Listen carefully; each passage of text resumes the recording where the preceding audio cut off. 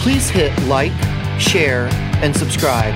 Now enjoy the Practical Guitarist podcast.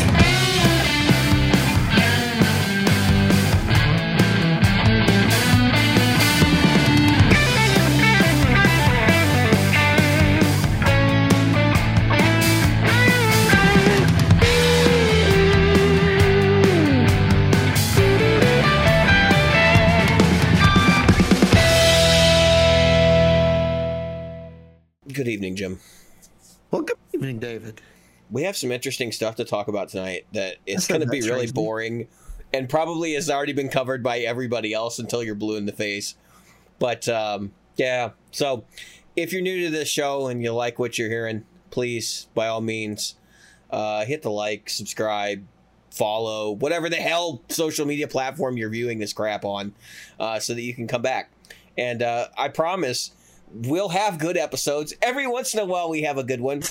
I'm pleased to announce that we had the best month that this show has ever had last month, which, given the status of the last, I would say, almost year and where our ratings were, yeah, that's really exciting. So thank you for everybody who listened, and if you're enjoying the show, we appreciate your fanatical support of the garbage that we put out. Yes. Yes, we do. I was going to have a garbage can to hold up, but anyway, so, we got a Facebook group. People have been asking, like, you make sure you put the details for the Facebook group in the comments below. It's easy. It's facebook.com. Search for the Practical Guitarist Facebook group. You'll find it. It's there.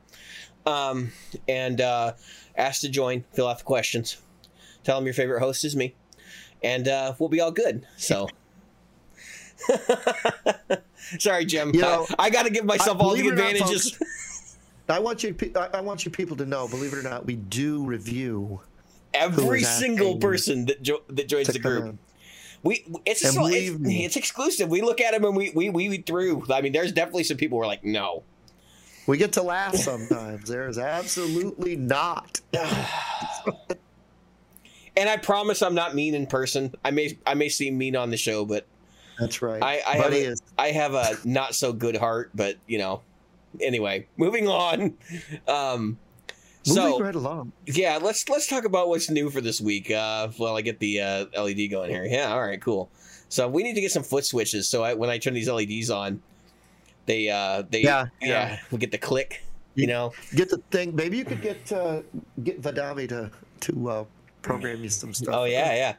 Oh, well, you know what? I have this as a remote controller, but I don't even have it on most of the time. So I've just been doing it manually. I think the last couple episodes, and it's fine. You guys can handle the LED being on at the same time for a minute. I don't have a switching system for the show, so it is what it is, right? It's true. Dude, I got a lot of what's new. So I sold my Mason Mini Recto cab. Went out the door. I actually made money on it, which is wild because I bought that cab new. And I just had to wait long enough. And somebody was like, I want that one. And I was like, more power to you. And so it's out the door. Yeah. So I had that listed for like 2 months. I know it came up on the show a couple times, 3 months or whatever. So I was really excited to see that it finally found a good home. And it wound up giving me a significant amount of money, which for about 2 days I was like, what am I going to do with this money?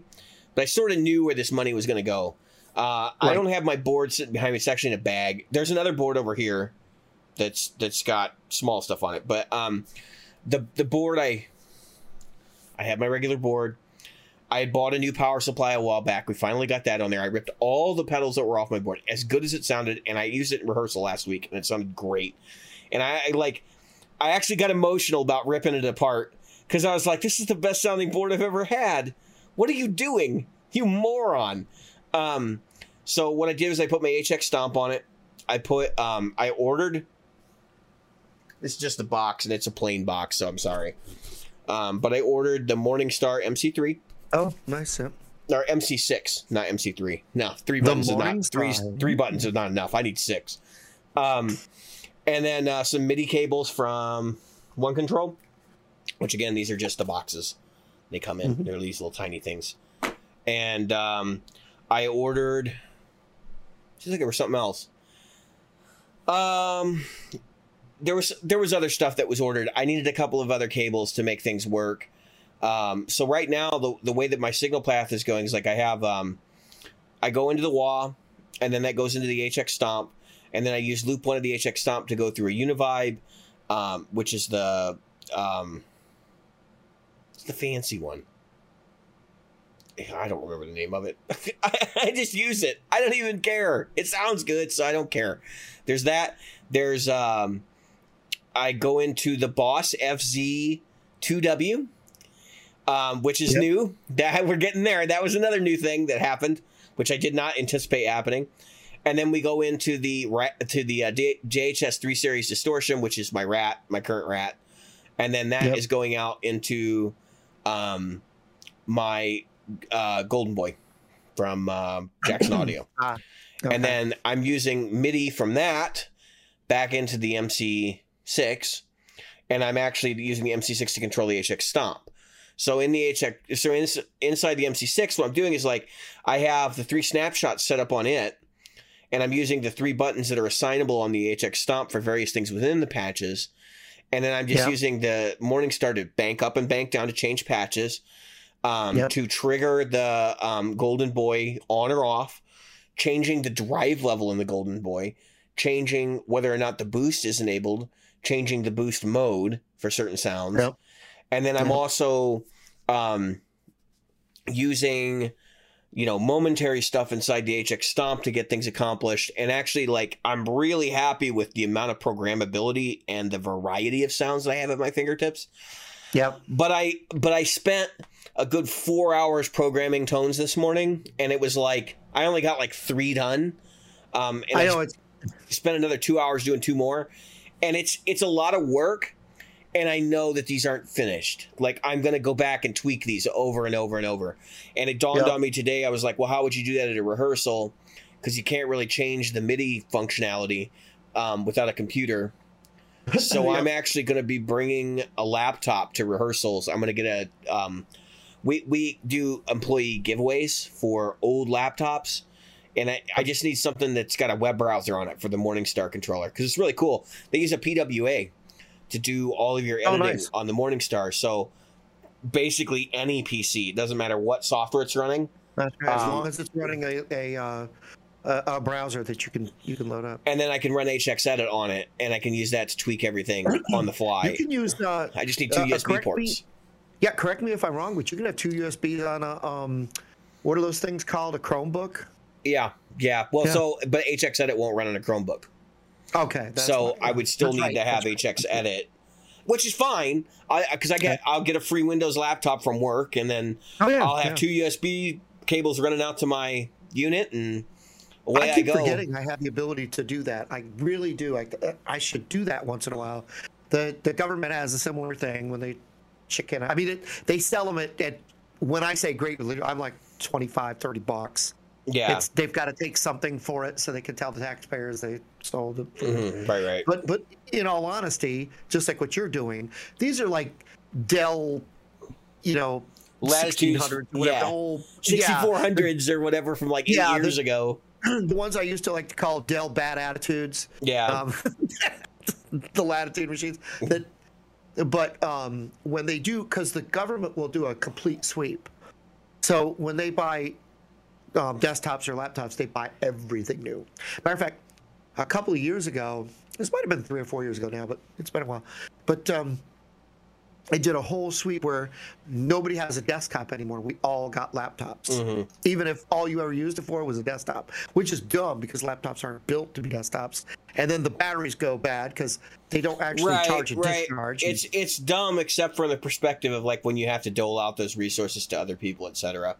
And of course, it's easier to have a contract for one thing, for maintenance, for everything. And last year we discovered that you might actually end up working from home even if you do work in an office. So, and that's what happened. Thank goodness they did what they did, to be honest with you. They weren't forward thinking with it. Take my word for it. It's the United States government. They did not think forward. I've been working for the government since 1983, folks.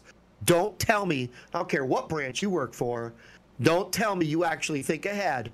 It's bullshit, because the next person that comes in always, I know how to do it better than the last guy. He was always wrong. It's no different in the private sector. Oh, I know. Let's be real. The private Any sector bureaucracy is the same is way. like that. If it's bigger than 2 people, this guy's gonna be a problem. So just to like kind of like put a pin on the Morningstar thing, I am both excited by what I've got. Yep. But also like very daunted, because there's a lot of stuff that's got to go on. There's a lot of moving pieces, and I didn't even buy the whole system. I had this whole panic attack of whether I was going to get an ES5 and get it all included, or if I was going to go compartmentalized. And I think I made the right decision. Because number one was space thing. Because if I don't know if I told you this, I had this conniption because I realized like if I did this, I was going to have to go up to a bigger board, and I was going to have all these empty spaces. Yep. So I was like, I really don't want to go up in board size. And I made the decision to stick with my original idea. The ML5 I did not buy yet. I am going to buy one. It's just a matter of time. I didn't buy it because I was like, well, let's see how we get on with the Morningstar controller. If I decide I don't like this and I have to return it or, resell it, then at least I'll know, at least I know where things will be, right?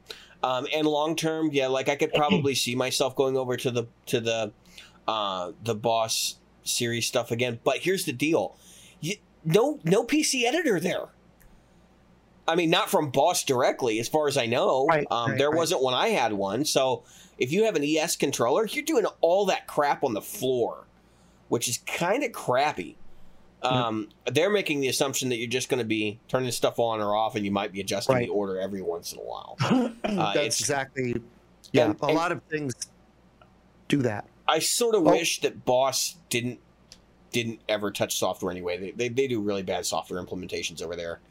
If you've ever used Tone Studio, it is the biggest garbage like piece of software I've ever dealt with. It just doesn't make sense.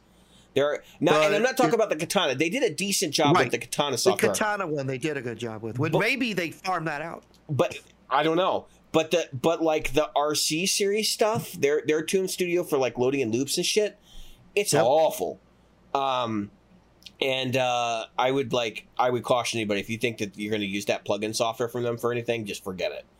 But they so that's that's that stuff. I do want to talk about the FC2W, which is the Waza fuzz. So everybody was like, when are they going to come out with a Waza based fuzz that they're going to offer in the regular lineup, because the Tone Bender was such a big deal. Did you? Yeah. Go ahead. Oh, I ordered one. Yeah, I pre-ordered one, and it was supposed to come in they told me December, wink wink, because they knew it wasn't going to come out in December, but it did, and I actually received one of the first units in the country. Because when I got mine, there were only a handful of people online talking about them. Like 2 or 3 people. And I got to be honest, I was expecting this to be sort of like a middle-of-the-road box. And it is, let's put it this way. I took the sun face off of my board, and I put the FZ2W on. Wow. And for humbuckers... And I know how much that thing just destroys humbuckers. Like it has the you got me one. It does the right stuff. Okay, my only comment was that a lot of people were saying this is going to be a box that plays well with buffers, and while they're not wrong, my idea of playing well with buffers is that it would have a buffer built in so that it wouldn't really matter, that the input buffer would handle it. They didn't do that. Okay, so you still have like the effect of a buffer making your signal very bright, going into the fuzz and like goosing the gain level to all hell. But what I can report is that it sounds good with a buffer too. You just got to turn the gain down.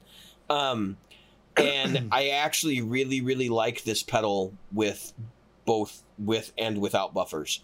So it's just 2 flavors of the same box. And then the 2 modes, the vintage mode sounds great. I'm using the modern one just because I like to have my fuzz like a little out of control, and then I roll back on the volume to sort of get a hold of it.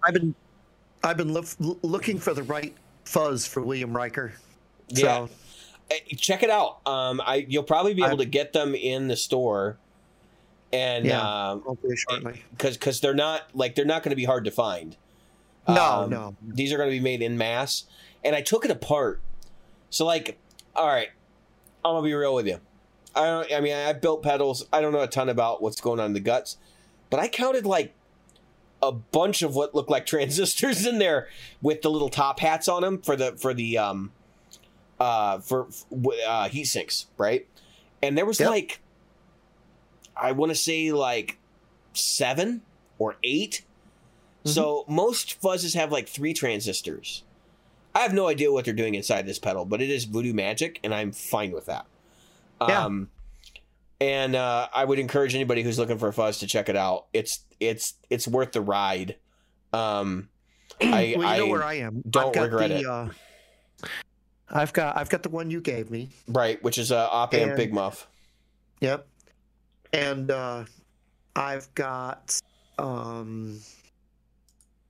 the JHS, the one that's got a whole bunch of them on it. Oh yeah, the Muffletta. And I think that's the only muffs I have now, or fuzzes I have now, because I sold the Caline Dark Side. Right, which is a big muff inside. Which was a big muff. For lack of a better term. Yeah.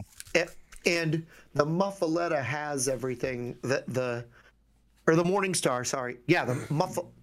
The Muffaletta, you have the Morningstar. So I'm getting, the Muffaletta has everything that the Dark Side had anyway, as far as that goes. And I had the other part of the Caline Dark Side. There's nothing wrong with the Dark Side if that's your thing.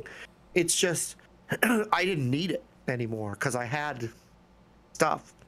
So what was the point of keeping it? So, and I'm really still enjoying the Ratsbane because I thought about getting that new Rat from JHS because I've heard a lot of good stuff about it. I want to talk about the new Rat from JHS, and I want to talk about that before we go on to Orange Drink. And I'll actually, in terms of the FC2W, if you're thinking about like buying one, I want to explain what the voicing is.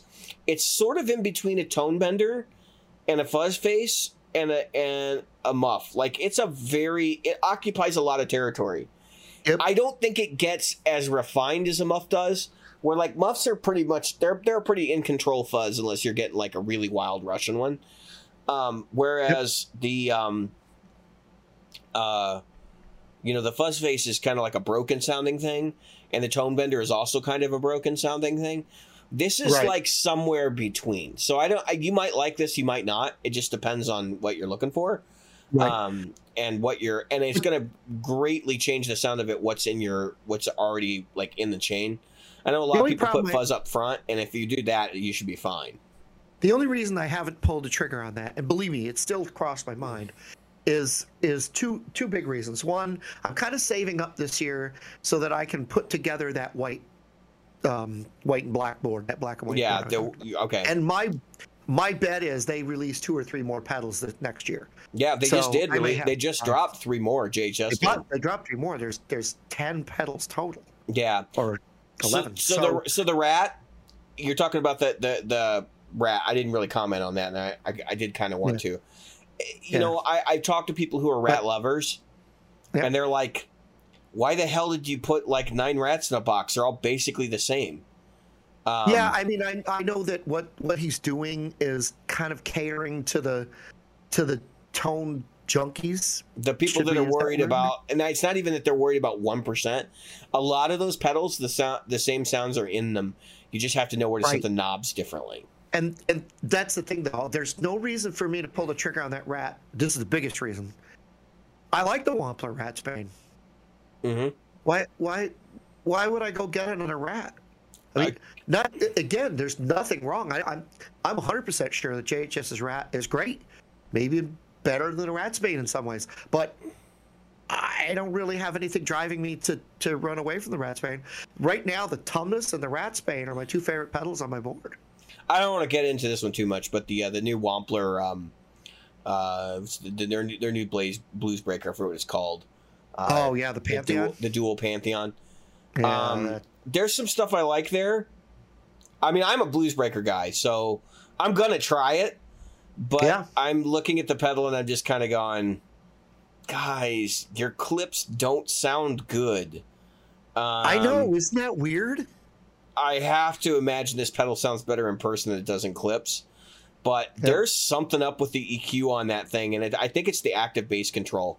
That's what I've like rationalized, is because you put that active bass control in there.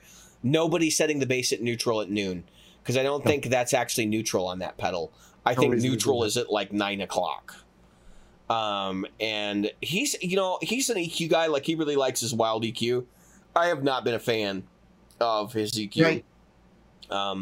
So it is what it is. Like, I just don't think. I think he gets really scientific about it, and he's using he does Baxendall circuits, and he's doing calculations as to what frequency ranges are being adjusted, and I do it by ear, man. Like, I don't care if it's if you're cutting off at 750 hertz or just fix it. Like, make it sound good. Like, that's all I care about. He needs it to cut off at 749,552. Right.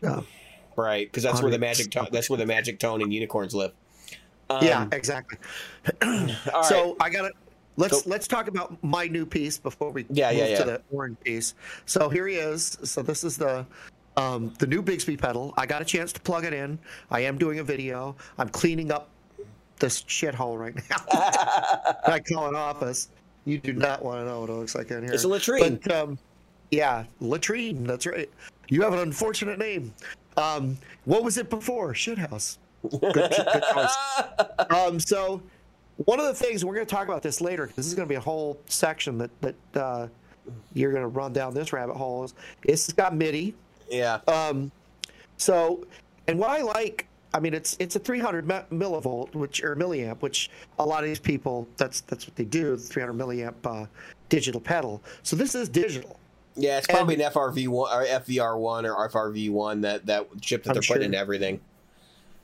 So you can see there's depth, rate, and depth, rate, and blend, which I love. So you can blend in your original signal, and you can get the thing. And each one of these does a secondary thing. There's a red. So I go up to a full octave up. I can go up to a full octave down. It's like a whammy pedal, right? It's essentially a whammy pedal. But I want to get into where, and I'm not saying it's better or worse than a whammy pedal, because it's quite expensive. But then again, the high-end whammy pedal is close to this price. But I want to talk a little bit about how I figured out it works, because it was like, how does this thing work? It's probably a lot more simple than I was thinking it would be. But you've got all this stuff, and you could do 10 presets with the MIDI. So you can choose up to 10 presets. Yeah. And you can also use this as an expression pedal. And you can use an expression pedal at the same time as you do this. So you can actually make this. I plugged it into my Kemper and used it as a wah while it was also. Okay, well then, thank you, Steve Vai. A completely useless use of this thing. I believe he actually did that on a tune. But I can add, change things. But anyway, so the way this works, it's kind of cool. This is obviously a Bigsby arm. It's locked into place. There's some locking mechanisms. This doesn't do dick. So this tension arm right here tensions the spring, right? Right. Doesn't do anything. Just pulls the spring up and down. That's just to bring your pedal back to zero, right? Right, correct. Really, all it's doing is reading where this guy... Yeah, there's a pot. Yeah, is along here. Uh-huh. So somewhere on one side or the other, they're reading where this is turning. Right. This piece. And then... Yeah, doing the work. This is a super high-end digital pedal that looks very analog. These guys, they're known for their wacky stuff. This is a wacky pedal. I don't think that they make bad stuff at all, but I have one thing that makes me think this is a gimmick. And okay, go ahead. Let me finish. So the depth, I was like, okay, I got to tune it because I was like, okay, I want to get about 1 to a full, press down. I want to get a one step, like I was going down a full step, right? I don't want it to go an octave. I don't want a step and a half. I just want a step. This thing is super easy to tune. I pretty much just clicked it a couple, went, and I was like, E, D, right there on the tuner. It was perfect. And the rate thing was kind of cool, but kind of weird. So no matter how fast you step on it, you could change the rate, how it moves. The blend was useful, but when you do one step, that creates a bit of a. It's just going to be out of it's going to be out of pitch, and which is kind of a cool effect. Which kind of sounds cool. And then you can, like I said, you can lock this. That's the other thing. So let's say you're like, oh man, I got to put it in my bag, and it's going to get banked around, and these things are going to get moved. You can lock it as well. So you've got this little button you hold, and then you push this button and it locks it. Cool. And then of course my name is on it. Yep. So I don't know if you guys can see that. Nah, probably not. But I've seen it. Who cares? There's a picture in the group. Join the Facebook group. It's in the Facebook group. Join the Facebook group for that. But anyway, for a full review, check it out. I'll be doing a full review. I've not opened it up yet, but there's these screws. What I'm hoping is these things aren't like magical little things, and they're just whatever. So, all right, because I might flip this over so my name is on the inside. You're right. Okay, so here's my only thing that I've wanted to know about this pedal. Real Bigsby's go up and down. Yes, it goes up and down. So how does it go up? So what you do, that's that. Thank you for asking that. I forgot to mention it. So when you go up, you just put your toe right here. Okay. And you push. And it literally, I'll lift it. It doesn't do a lot. It compresses the spring. And it's hard. I mean, this guy. But that's true of real Bigsby's. Like, if you've ever used a real one, it's harder to go up than it is to go down for sure. Yeah. But it does do the up, and it does do the up as if, now I don't have a real Bigsby to do 100%, but let's just say that it's very convincing. Yeah. All right. Well, that's good to hear. Let's kill the what's new. We've been talking about what's new for too long, so let's go on to the next segment here. All right, so we're gonna talk about the what the hell is the name of that pedal? It's a Caline Orange Burst. Orange Burst. So you had yours. You played with it. Yeah. We both took one apart. Yeah. We looked at it, and oddly, yours the board inside yours was a different color than mine. Isn't that weird? If I can remember too, there's going to be some screenshots here over on this side of the screen where the Orange Burst will be opened up so that you can see how well constructed it is. So one of the things that came up in our conversation about this pedal, of course, is it's a clone of a BB preamp. Yeah. But like we were talking about the cost of this, like the actual raw parts cost. This pedal was $25. Okay. And I think Jim got it. Yeah, Jim and I both got it a deal for like $20. Okay? Yeah, $19.99 plus. I paid $21.26 with tax for this thing. Yeah, something like that. 21.26 or 21. It was this right here. I'm going to tell you, folks. First thing I'm going to say before we go do a deep dive. $20, do it. Yes. I'm just going to give you the TLDR. Do it. Yeah, I agree. I concur. What I was expecting was a surface mount overdrive that paled in comparison to the BB preamp. If you're familiar with not the JHS crayon, but the EHX crayon, which is a copy of the BB preamp. BB preamp. It sucks. Okay, I'm not even gonna try to like beat around the bush and tell you it's the same thing. It's not. They made too many compromises in the circuit for it to sound good. Does this sound like my old red box BB preamp that I bought last year? No. How close is it? I would say it's probably 95% of the way there, and maybe 97. Like, it's really damn close. And quite honestly, like, if you were on stage, I don't know that you could tell the difference. I don't know that anybody in the audience can tell the difference. And if you're in a studio setting, I'd really rather have the BB preamp. But if you don't tell anybody, they probably wouldn't even know. I mean, it's that close. I want to add one more thing. So for $20, folks, usually for $20, you get a plastic piece of crap, right? And we'll talk more about the construction. But I want to say something that was added, and I'm sure it was in yours if it was in mine. Yeah. They put this in here in case you want to use a battery. This is a couple of bucks if you buy anybody else's that doesn't have a battery. Yeah. Right? Yeah. And number two. And most of the time they're flipped for a fuzz pedal. So. Yep. And number two, it comes with the little feet. You don't have to have the feet on it, but they're here on a little 3M sticky in case you want it. And that's all I'm saying. For $20, get it. All right, keep going. So, sorry, Jim, I got to ask. Now that you've owned a BB preamp clone, what do you think of the sound of a BB preamp? I like it. Okay. At first, you were kind of on the fence about it. You're like, I don't know how I feel about the sound of it. Yeah, I mean, it's one of those pedals that I can see being always on. I can see it like in most settings. It's a high gain overdrive for sure. Yep. It is not it's not a tube screamer, which is a low mid gain. Right. It is loud. It is in charge. It has active EQ, so you can do a lot with the EQ. It fits with a lot of amps. I like my BB preamp a lot, and I like the Caline Orange Burst almost as much. And I was shocked.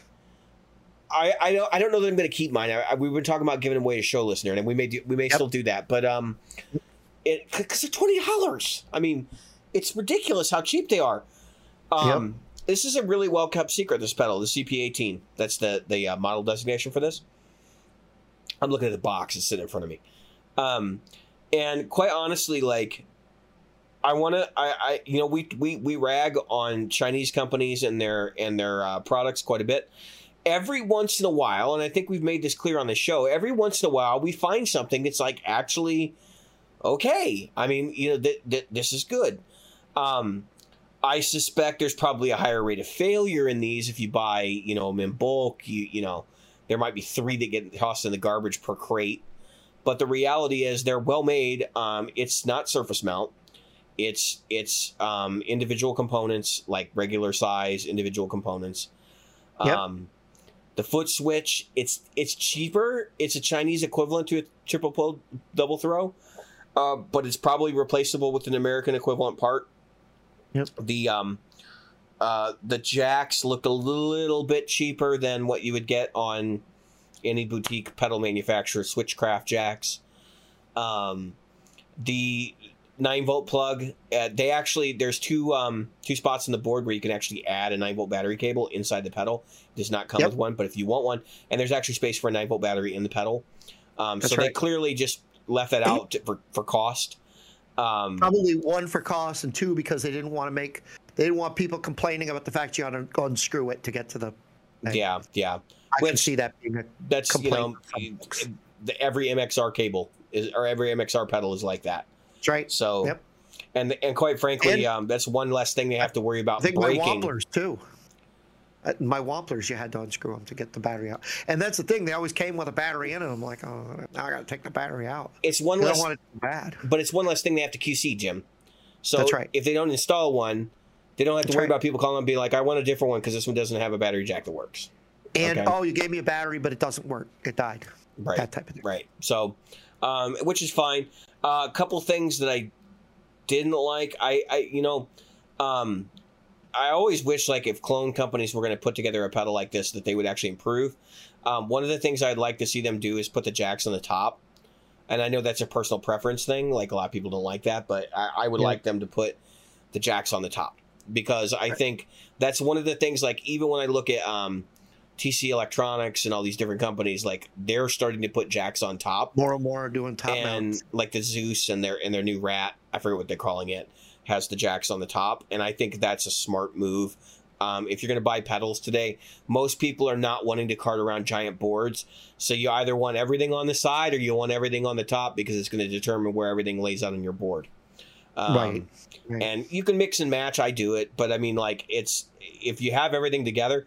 So I'm not actually a big fan of having everything on the top, like, sit right next to each other touching, because then the damn foot switches are too close.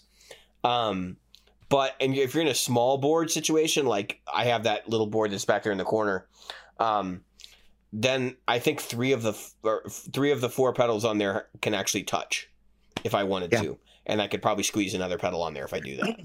So my thing is my big fat feet never miss. I couldn't do that because I have problems hitting single foot switches once they're too close together.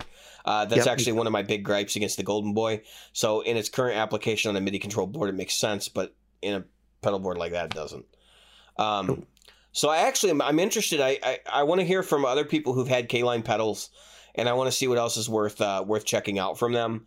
I think I might do another purchase of theirs. Honestly, look at some other pedals. I might just buy it because I got to be honest with you. This guy is so, folks. If you get it, number one, it's made. I was surprised at how well it's boxed. I was surprised at how well it's made. I was surprised at the packaging. I was surprised what it came with. For $20-something, I was super shocked at how good it is. So I definitely want to do, a little thing where I play it. You should probably shoot it out with the real one, because this, it's made of metal, but at first I thought, okay, so the painting is going to be crap. It's not the painting is crap. Okay, I was just going to say the cons of this pedal. The paint's crap. Yes, some of the wear parts are going to wear out sooner than others. It's $20. Who gives a shit? Right. And quite frankly, I think the benefits far outweigh the negatives. But the paint was crap. It's not like a normal metal enclosure. It's like a stamped enclosure almost. Or some other, it's not die cast, or maybe it is die cast, and the other ones are not die cast. I don't know. Whatever the U.S. manufacturers are using for how they create the boxes when they buy their Hammond enclosures, those Hammond enclosures are made in a specific way. This is not made in the same way. It looks a lot like a Hammond enclosure, but if you put them side by side, they're actually different. Right. So that's the only thing I was gonna point out. The construction is a little bit. I think, janky, but and again, this comes to that, do you like relic-looking stuff or not? I think once you kick this around a little bit, it's going to look pretty cool. You know what? I took mine completely apart. I removed all the knobs and mounting hardware and everything, and everything seemed pretty solid. Like, it was, whenever you take something apart, if it's crap, you don't know if you're going to be able to put it back together and have it work. And yeah, exactly. I put mine back together and it worked. So there's nothing it wasn't like there were bad solder joints or anything going on. Right. I didn't like that the pots were mounted to the board. Not a big fan of that method of construction, but even the pedals I build, sometimes they're mounted to the board. So it's not that surprisingly good solder joints. Yeah, I mean, so the only thing was that the leads were hanging down in there, and there's a couple places in mine where it was like the leads were almost touching, and you're kind of going, you could have clipped that just this much smaller. Just a little bit, yeah. So just to compare and contrast, the other company I'm really, really excited about lately is Jam Pedals, and they did a thing, I think it was back in July, where the guys from that pedal show went over to Jam Pedals in Greece and actually walked through their facility and their manufacturing, and I saw them doing something there that I never anticipated that I would actually see a pedal company do in this way. And they had a solder bath, and they were actually doing all of their components to a board in a solder bath. Right. And I was kind of like, so if you don't know what a solder bath is, basically just like a pool of solder that they dip stuff in. And that's a more, I would say, like, large scale form of manufacturing than you typically see for some of these like small, 25 pedals here and there run manufacturers. So I thought it was really interesting, but also like this was not made that way, because the component leads are too long for it to be. Well, I don't know. I mean, I guess they could have made this with a solder bath, but they would have had to leave those component leads a little too long when they clipped them off. Because normally with the solder bath, I think the component leads stick all the way through the bottom, straight through, and then they just carefully like take it, and they may have something over the top of it to hold the components in place, and then they dip it into the solder, and then they take it out, and take the thing off the top, and then it's all fixed on. So anyway, I thought they were, when I first saw it, I thought they were etching, but I was like, wait a minute, that's a solder bath. Like, and I knew about it because I had a friend that actually worked on equipment for that, so I was like, oh, that's cool. And it was like really tiny. I was like, that's interesting. Never seen it done that way. Rather than doing the individual components. But when you see Joe Corday from Chase Bliss, with 50 pedals lined up, and he's literally going down, doing doing one component on each one and doing an assembly line like that, that's a different method of working for sure. A lot more labor going into that. But now so all right, that's good. So the orange is done, I think. Yeah, you want to move on to our reverb policy? Let's talk to reverb. So I found out why you and I were discussing. So David and I had a little discussion about this right before, and I was like, why didn't I get one of those things? It's because I sold my V over a year ago. Right. So my V, when I sold it, didn't come into this new policy. So folks, what's going to happen, it will depend on your state, and you will... It's already happened. I mean, it's not what's going to happen. It's already happened. Right. So Reverb has come out and said, hey, give us your information because we need to send you a 1099R or 1099K. And people are losing their mind over this. I've seen a couple of talks in forums, and it's like, what do you mean? And it goes, of course, everybody's laws, every state law is going to be different. Federal law is going to be, the same across board.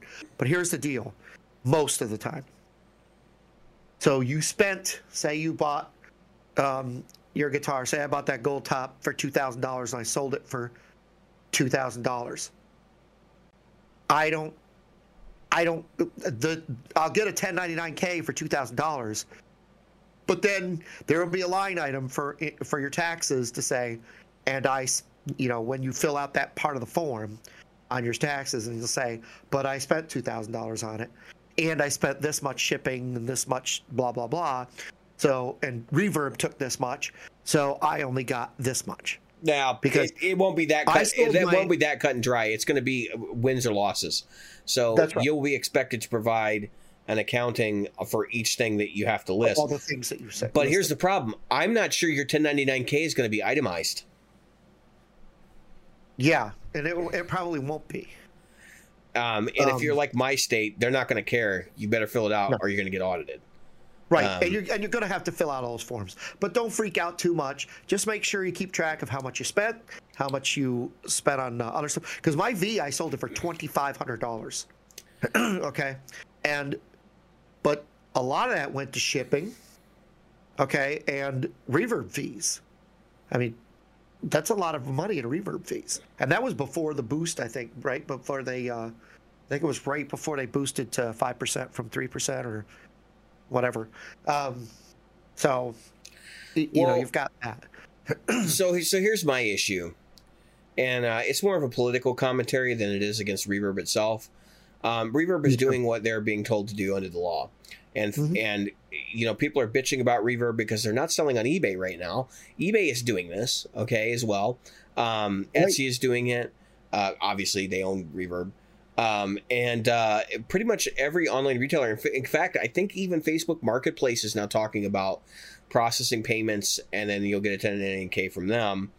I can tell you that Facebook Marketplace, if you can take just a second, they said outright, there's a lot of people that list, and I guess it depends on the state, but they'll say, I'm actually asking this much, but Reverb won't let me, Facebook Marketplace doesn't want me to put that much because I'll have to pay taxes.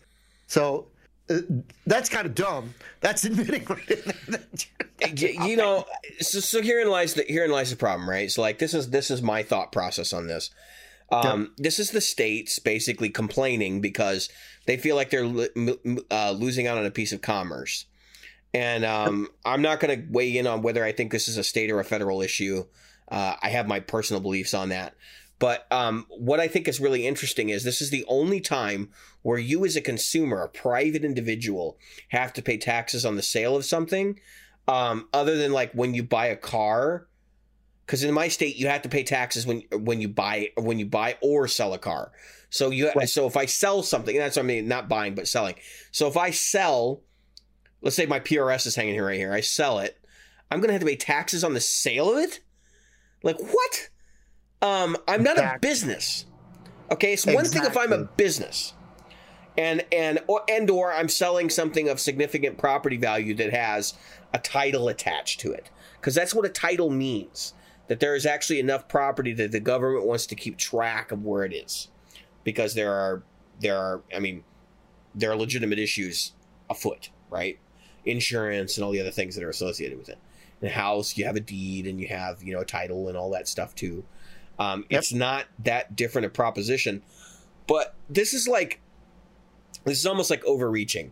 So imagine for a moment you go on eBay and you sell a tape measure for I say tape measure, there's one on my desk for $20. This is Uncle Sam basically saying, no.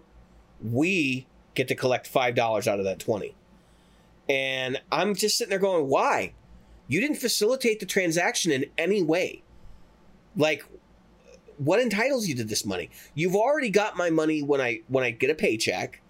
You've got my money when I purchase something, which, by the way, that's a whole other thing about purchasing in other states that's like a whole commentary for another episode.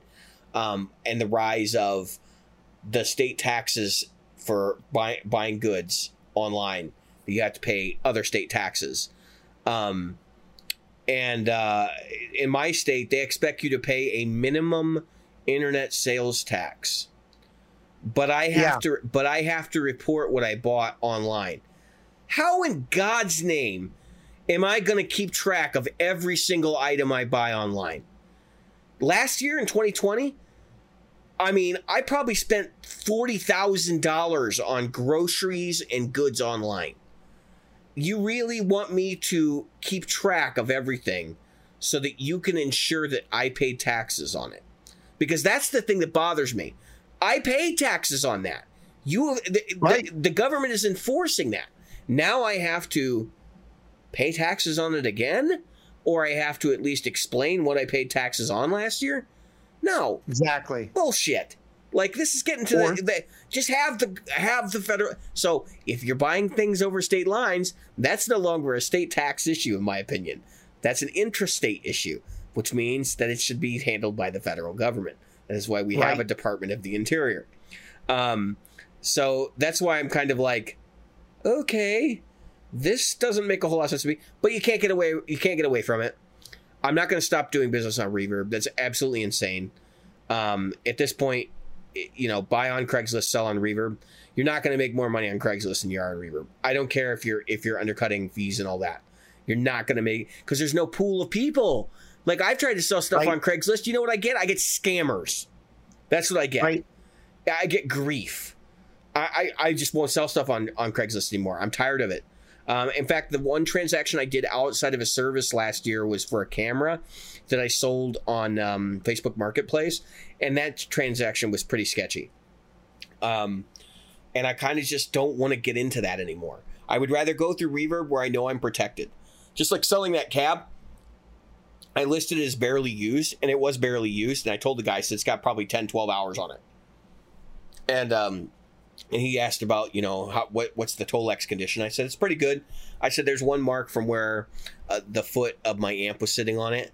But it was in the bag. So I'm like, it couldn't have been avoided. And I said, quite frankly, if you're going to put anything on top of it, you'll never notice it's there anyway. I sent him decent pictures and I sent it to him. But I kind of cringe in the back of my head because I'm like, this guy could reject this. But then I'm also thinking, or the cabinet could get damaged in transit. And I'm thinking to myself, you know what? Reverb pays for my insurance.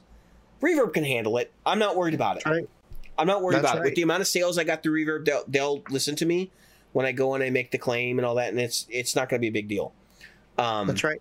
So, again, I don't think this is much of an issue. I honestly don't think people are going to be paying much taxes out of this. Unless you hit that threshold where you had like $20,000 in sales on Reverb, right. I really don't think you're going to be affected by this very much. We're talking $20 or $30 worth of taxes probably for most folks. Right. Even because I think I sold $2,000 or $3,000 worth of stuff this year. So it's going to be like maybe $100 in taxes total. Maybe. I mean, luckily I was under 400 or just about 400, so I'm not even going to come up on anybody's radar. Okay. So I don't care. All right. Well, that was a short segment because I don't think there's a whole lot more to discuss about that. So we will have time to talk about MIDI at the end of this. All right, I'm going to go ahead and switch over to the next segment, which is the Beatles documentary. It's really just going to be me telling Jim about what it's like and sharing some thoughts and kind of getting Jim's thought process and some things. So, do you like the Beatles, Jim? Of course I do. Okay. I mean, that to say I like the Beatles, yes, I love the Beatles. All right. So, I'm coming at this from a different perspective. I enjoy the Beatles, but I'm not going to pretend they're my favorite band ever. Okay? Right. I appreciate that. For a good period of my youth and a good period of my adult life, I was not a fan of the Beatles because I was just, there's so much hype behind that band. It's a hype machine like no other.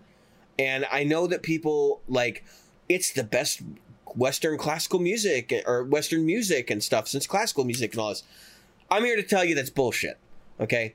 Go listen to Good Vibrations. Go listen to Beach Boys. Do some analysis. You're going to find out the Beach Boys is like on another level. I do think the Beatles stacks up in a comparable way. And as an adult, I've kind of come around, and especially some of the later Beatles stuff, like Revolver and Sgt. Pepper's, and pretty much everything from that era on. Like I do enjoy. The early stuff is kind of like.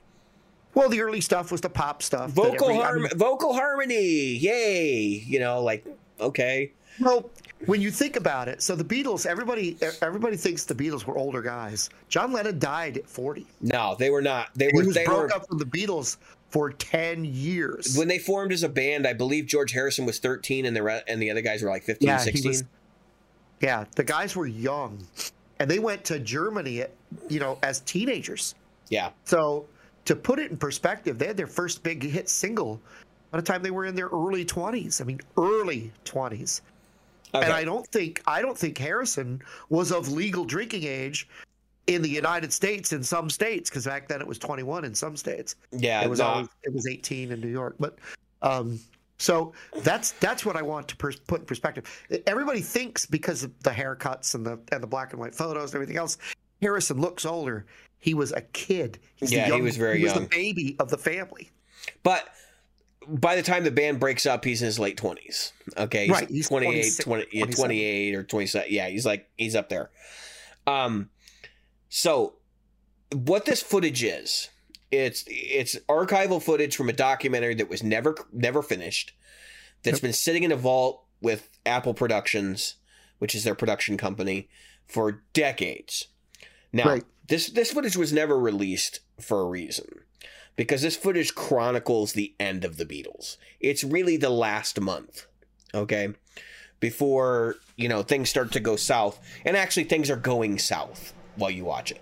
From moment one to the end, there's a lot of tension between these guys. Harrison leaves the Beatles and comes back during this thing, if I remember right. He does. And it's a little complicated and a little bit controversial, because the documentary crew had hidden microphones in certain places and actually recorded a very personal conversation between Paul and John, which I think is one of the most interesting and telling moments of the entire thing. And it's in the first episode. Now, granted, this whole thing is like 6 hours, 6.5 hours worth of material. So I didn't want to watch it initially because I'd heard the interviews. I saw Paul basically commenting and saying, people are saying that this is going to portray me in a negative light. And he said, in retrospect, I think I actually behaved better than I had anticipated this being. And I don't, people should watch it. He was not upset. He was basically saying, like, it is what it is. This is how it happened. Like, now everybody has a record of it. And it is interesting. There were some things I expected to see because Yoko's in it. Right. And I expected to see more interaction between Yoko and John in the band, because everybody's always talked about how Yoko was getting in the middle of everything. I don't think Yoko's influence was like that. I think Yoko's influence was over John specifically. And I think John was calling the shots on his behavior. OK, so if there is, quote unquote, brainwashing, which is some people have suggested was going on, you wouldn't have seen it anyway, because John would have been acting like John. And anyway, so what I did think was interesting was, and I've always picked on this because this is something I've carried with me for a long time. George being the baby of the Beatles, and a lot of people saying like his guitar playing was not mature when he was in the Beatles, and like he was not the same quality of player as some of the session players that played on their stuff, like Eric Clapton. I think, at least from my perspective, he's the most interesting songwriter of the lot. Okay, because whereas like Paul and John could be unconventional, like George was conventional, but when he would write stuff, like he would think outside the confines of rock and roll. Like he'd write a waltz, or he would write, and he would come in with these like not preconceived notions, like a song like While My Guitar Gently Weeps or something like that. And you would go, wow, there's some chromatic voice leading going in this song. And like, he's not really trying to stick to a 1-4-5 format in any way. It's very outside the realm of like what you would think of traditional pop harmony. And so for me, like, I've always looked at George specifically as the artistic Beatle, whereas Paul, I know they're all artists, right? But like, I always saw him as the one that was a little bit more introspective and a little bit more self-aware of what was going on. Now, if you want to talk about self-awareness, Ringo is the one I know the least about, and watching Ringo in this is just simply hysterical. Because he doesn't care what's going on. He does not He's just taking a paycheck. Like, as far as he's concerned, he's like, well, they're all fighting. I don't care. Like, it's like, it's a union rate. Like, what are we talking about here? And he's very much like, let's just soldier on. Like, what's the problem? Let's just keep going. And he's very chipper, and he's very happy to sort of push people in the right direction. And I actually have a newfound respect for him because, like, he's the only guy that outside of the Beatles didn't really have like a huge career beyond the Beatles. He did, he's done tours and stuff, but it's all been based around the idea of Beatles music, or the fact that he's a former Beatle, which is kind of wild when you think about it. But I also think like he's the missing link, and the thing that a lot of people don't realize was like a driving force behind the band. You have this drummer who is reminding everybody all the time, basically, that this is a business, guys, and we need to operate it like a business. Well, he was the only one, I think, at the time that actually had a professional music background, right? Yeah, so I don't know who he had played for or whatever, but that was actually either had a record contract or whatever. He really is or was the business side of the band, because they had Pete Best before him, right? Yeah, I think so. I think that was the guy's name.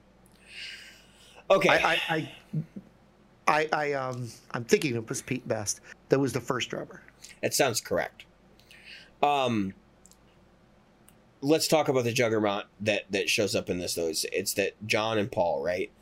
And really the separation between those two guys, because my understanding is that before they took that break and then came back to do this television performance, which ended up becoming this documentary, they were a lot closer than they are in this documentary. And I think it has a lot to do with the fact that Paul's married to Linda and that John is now married to Yoko Ono, and they've kind of drifted because they've been doing different things.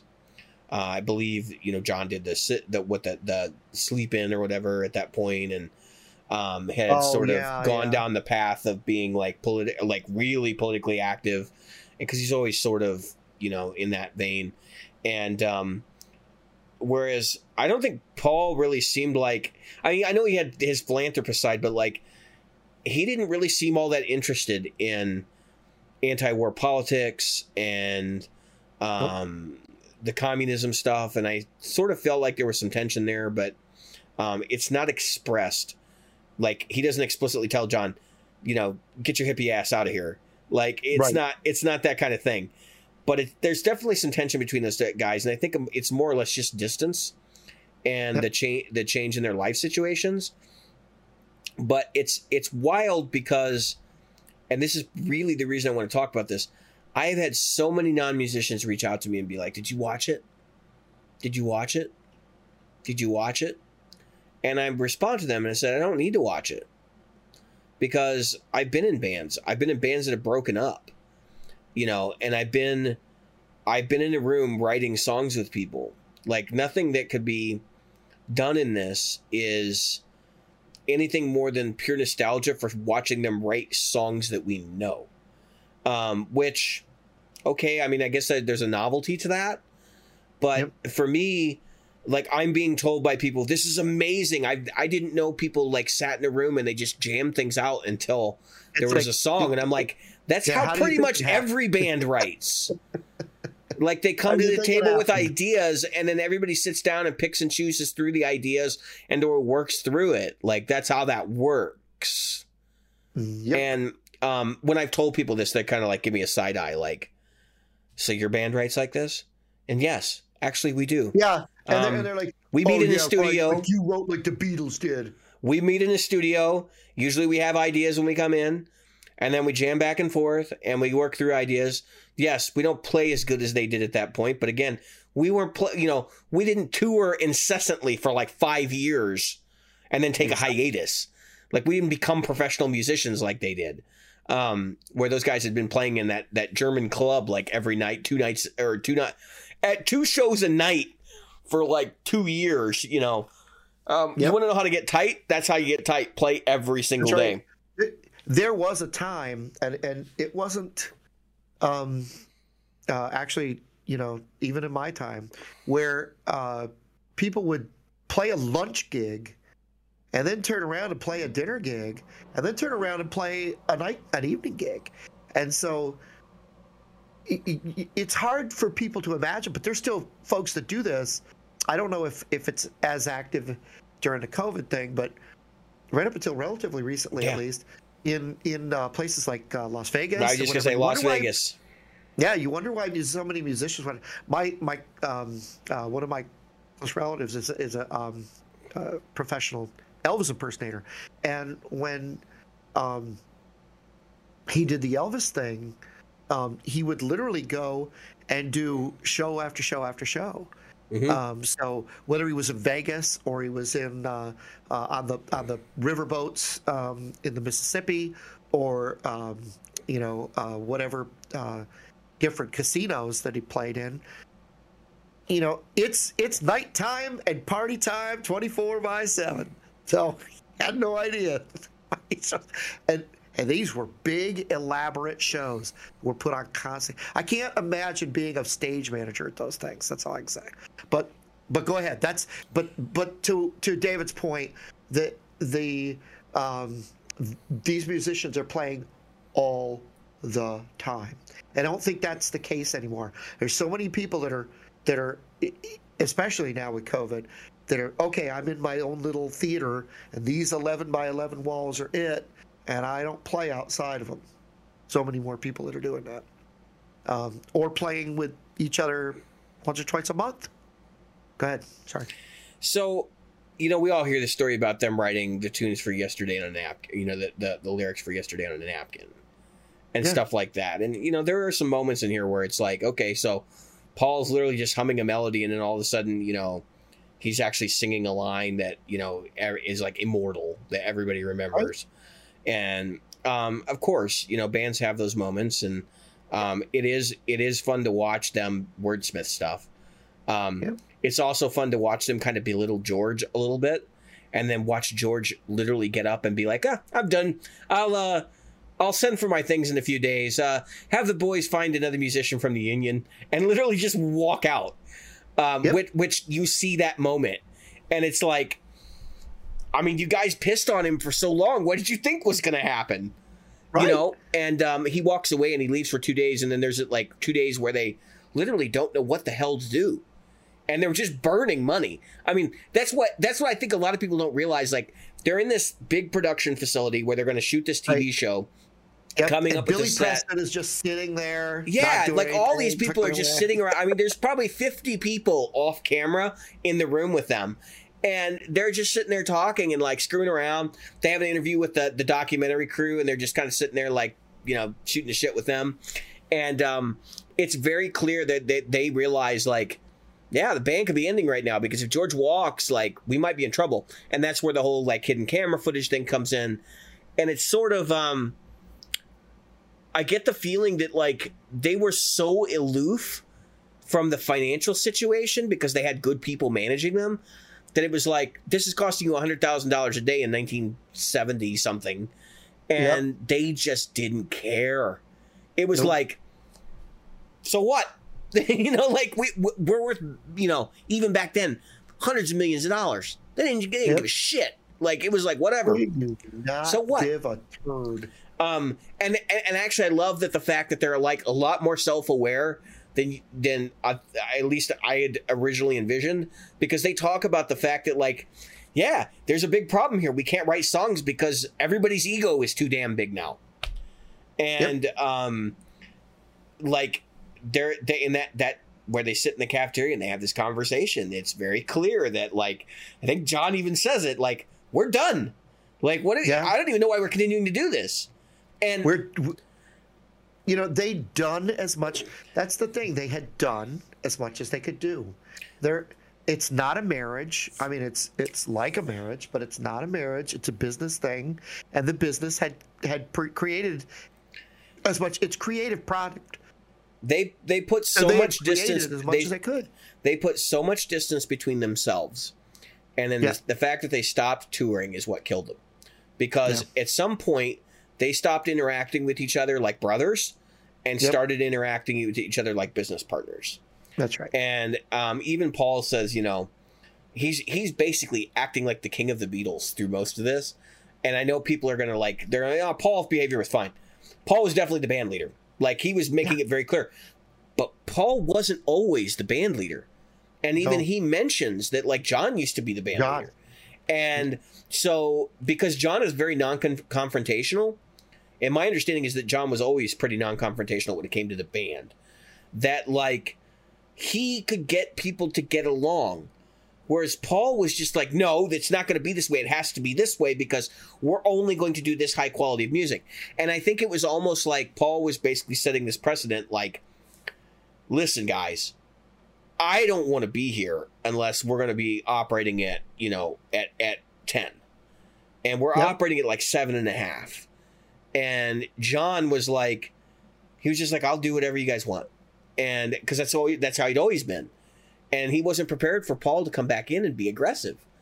And so, you know, Paul's getting pissy with George and Ringo, and because these songs are not getting hammered out, and they know that there's all this pressure on them to deliver basically an entirely brand new set of songs in like a week or 10 days. And what ends up happening is George walks, and then they decide, okay, we need to go round up George, and they do it off camera, and they basically go to his house and meet with him. And part of the negotiations is, if you come back, we're going to get out of the production facility because it's obviously not conducive to getting the band working. So they go to Apple Studios, okay, which is where they end up shooting the live concert footage on the roof. And that really just happens on a necessity because none of the venues they can get. And they record the last record. I mean, that's a big part of it. And what's interesting though is like it's not the songwriting. Like, I know a lot of people are like, oh, you get to see him make these songs that are, you know, legendary and whatever. For me, it's the moments where you see like how self-aware they actually are. Where like Paul's got the tabloids, and he's singing tabloids, like singing the lines from the tabloids over songs and stuff. And also the fact that a lot of this footage is like the worst rehearsal you've ever been to in your life, where people are just playing constantly. Like, somebody's trying to have a conversation in the corner, but in the background there's, you know, Ringo and George are doing something, or, you know, and you're going, how are they getting anything done? And I think that's part of what my takeaway was from this, was that like they were just a band like any other band. Now, it happened to be that they wrote some songs that for a generation of people were very important. And in some cases, I would even say it happened to be that for a generation of people, the Beatles were so hyped that they were made important. Because I still believe there were other British invasion bands, and there were other bands in the United States that had just as good output as what the Beatles were doing, both from an artistic perspective, you know, in terms of like what makes good Western music, but also from the adventurous perspective of bending different genres and expanding into the, you know, it really just making rock and roll what it is today, because it's just it includes so much stuff. And so the example I gave earlier obviously was, you know, go listen to Pet Sounds, go listen to any of the Beach Boys stuff that Brian Wilson like just went off on. Because, well, again, when it comes to the Beach Boys, and I'm not coming to the Beatles' defense. They don't need me. No, there's plenty in the catalog that they can defend themselves very well. People that are fanboys that are going to start crying any minute. We're going to have to buy them a box of tissues. If you listen to some of that stuff, some of it is pop rap. Okay, some of it is. You know? I think the first couple records are definitely guilty of having a lot of filler. And yet, then there was the time when they allowed Dennis Wilson to really start becoming the creative force he was. You mean Brian They Wilson? were all happy to just sit and ride on the backs of Dennis. You mean Brian? I mean, Brian. I'm sorry. You're right. Brian Wilson. Who the hell's Dennis Wilson? I don't know. Anyway, I don't even know if there is a Dennis Wilson. Brian Wilson carried those guys. He did. I mean, he literally carried them. And he went right ahead. And yet, Pet Sounds is probably one of the most incredible albums of its time. I'm not trying to be like, I'm not trying to get into like what was wrong with Brian Wilson from a personality perspective, but he strikes me as being autistic. Right. I think they may not have been diagnosing those kind of disorders the right way back then. But he definitely, that man, you just listen to some of that stuff. And then if you have any stomach for it, do some analysis of it. Because, I mean, he's thinking on like a Mozart kind of level, whereas everybody else is thinking on like, you know, like a Richie Valens kind of level. Okay, it's just totally different. Right. Not that we're putting down Richie Valens. No, absolutely not. I'm just saying they're just two totally different approaches. That's right. And of course the Beatles did it too, because they had like Eleanor Rigsby and stuff like that. But when Brian Wilson and the Beatles start approaching material this way, it's like everything changes. Because now bands like Black Sabbath can spin out of the Beatles and Jimi Hendrix, because they're really a combination of those two, and the darker period of the Beatles with like Sgt. Pepper and stuff like that. You know, think about I Am the Walrus, and think about how that relates to Black Sabbath, right? Like Gardens. You know, there's so many things going on in there that Lucy in the Sky with Diamonds. That Andy Timmons does a great version of that song, by the way. yeah, he does. All I can say is that there's so many great things, and pop music. Honestly, pop music took a huge leap forward when it came to what happened after that. If you look at the pop musicians that came after it, most of them, they started using jazz chords when they never would have used jazz chords. They started throwing in things that, you know, didn't exist in popular music. They weren't really.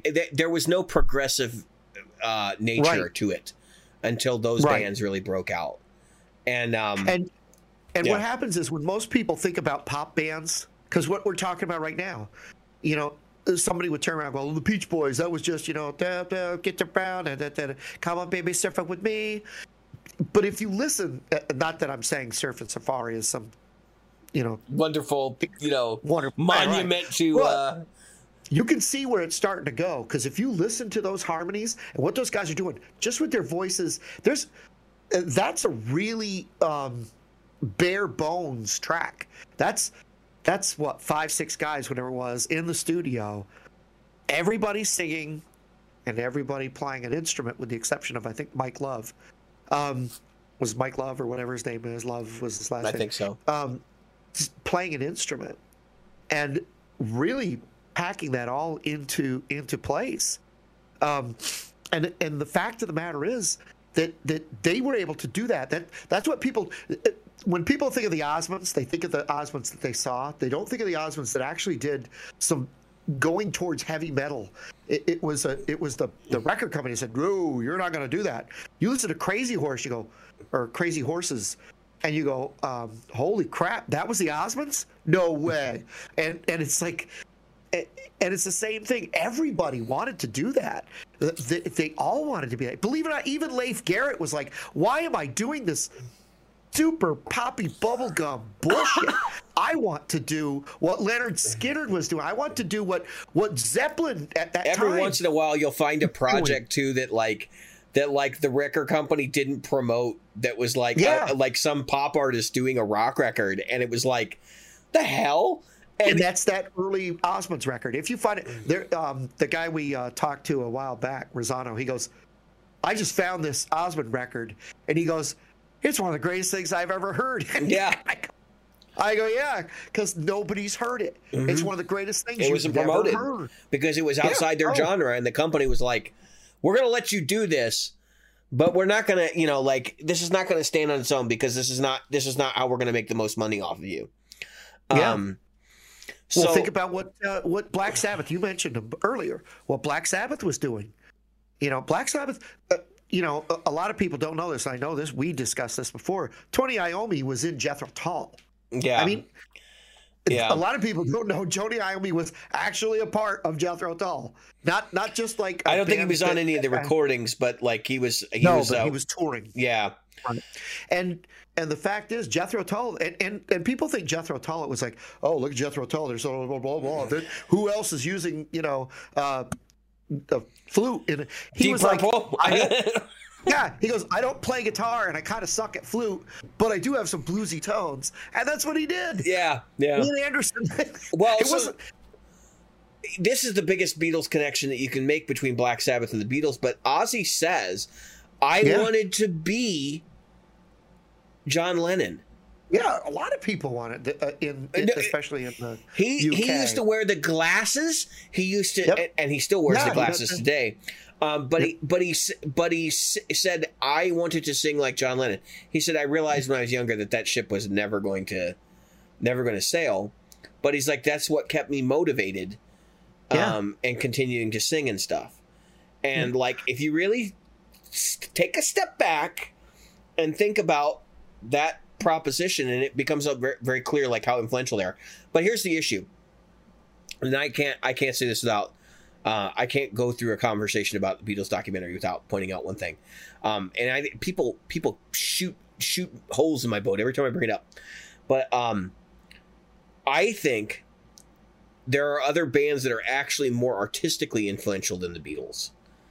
But I think the Beatles are the mainstream version of what people, what expanded rock music. Because I think about Beach Boys is a classic example. I think about the Beatles. I think about Black Sabbath. I think about Led Zeppelin. I think about Jeff Beck specifically because of the Jeff Beck group record that was really big.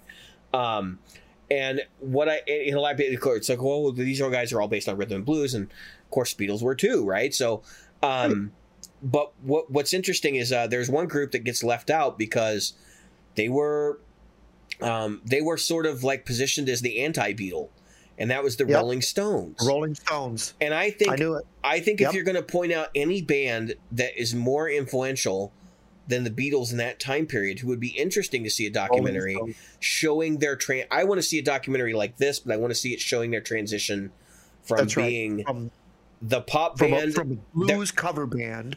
What you would call a blues cover band, quote unquote, because basically they were not writing their own material into becoming like their own band, because that's the most interesting period in their history.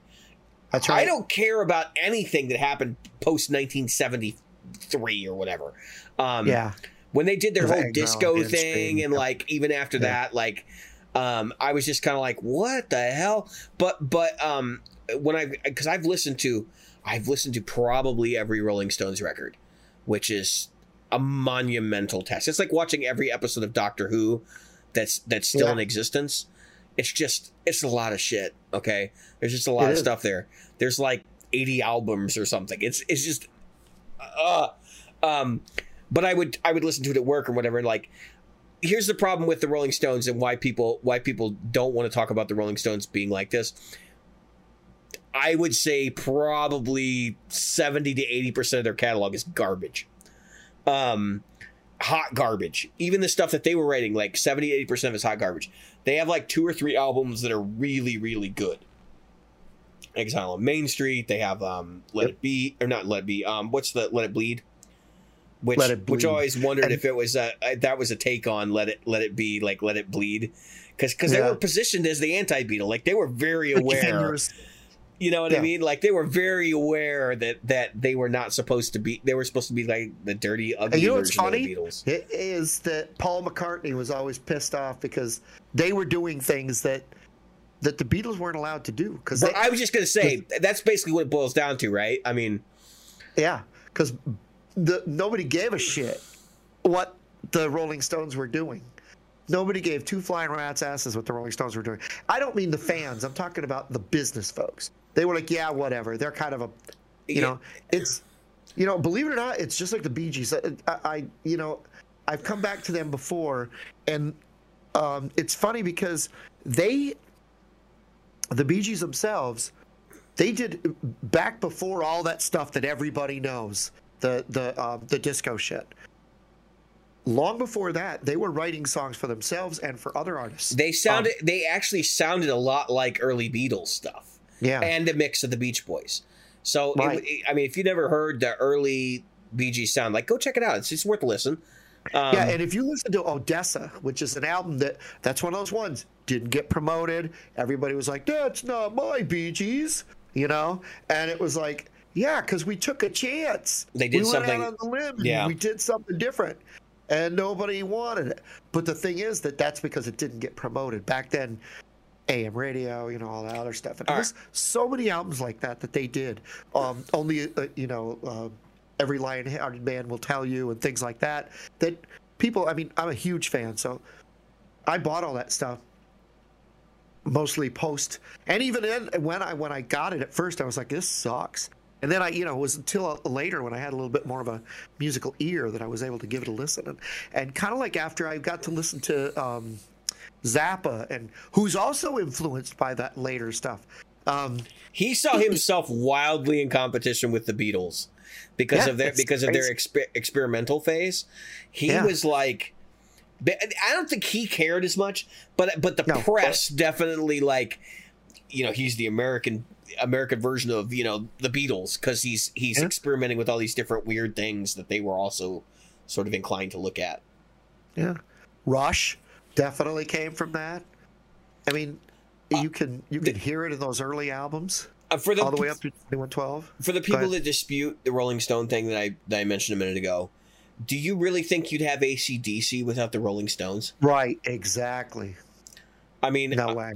I don't think a band like that would have even tried to exist. Nope. If it was a landscape of purely just the Beatles and the other bands we've mentioned. And of course, the Doors are actually thrown in there because they were around the same time period.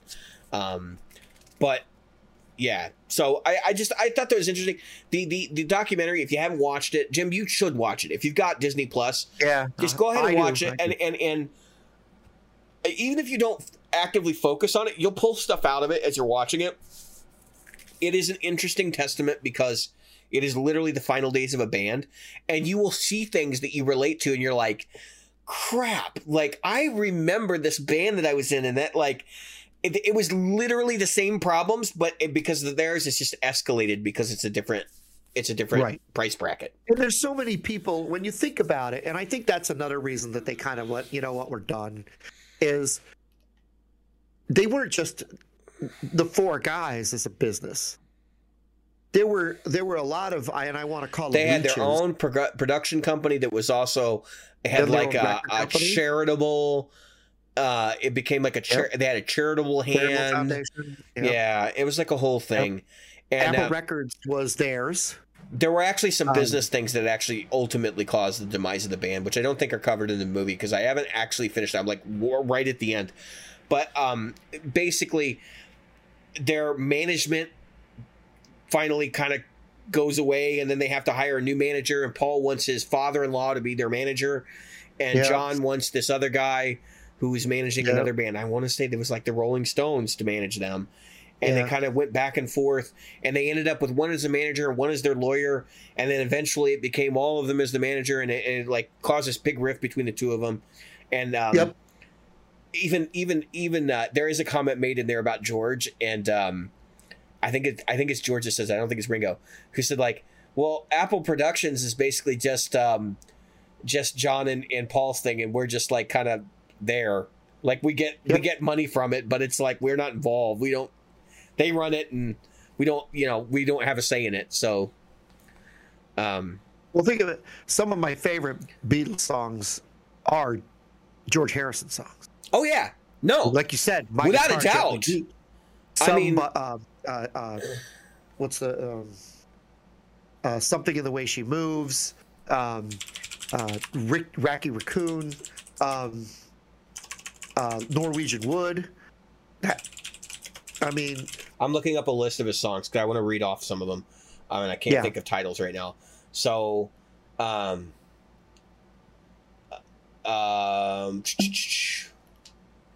ones that he wrote. I'm sure of Norwegian Wood. I'm sure of Something in the Way She Moves. I'm sure of While My Guitar Gently Weeps. Did they do a version of My Sweet Lord as the Beatles? I don't think so. I think so. Did it appear on something? Written, yeah, I think that's just like that weird John Lennon song that everybody sees as a John Lennon solo song, which actually a Beatles song, which I was like, I didn't know that, because it was still part of the Beatles when they did it.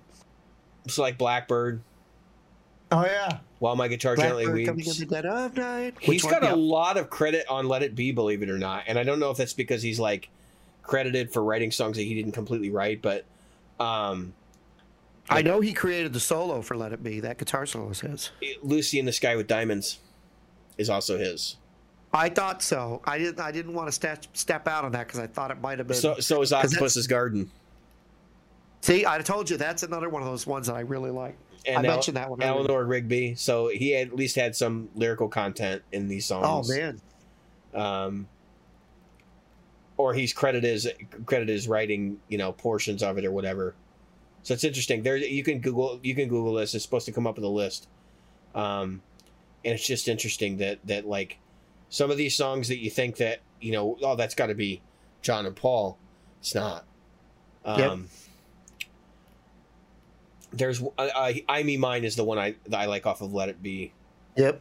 And that's in here. Of course, he wrote that. And you actually see him like bring it to the band. And Paul's comment, it just kills me. Think about how passive aggressive this is. Paul says he hears him singing I Me Mine, right? And then Paul says, "Is that grammatically correct?"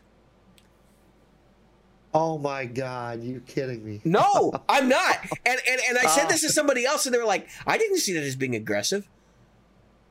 I do. Are you kidding? Because he's basically saying like, "Well, I don't like that line because it's not," and he's questioning it because he doesn't have another reason not to like it. Right. Do you know what I mean? And it's like, guys, we're a rock band. Does it matter whether it's grammatically correct?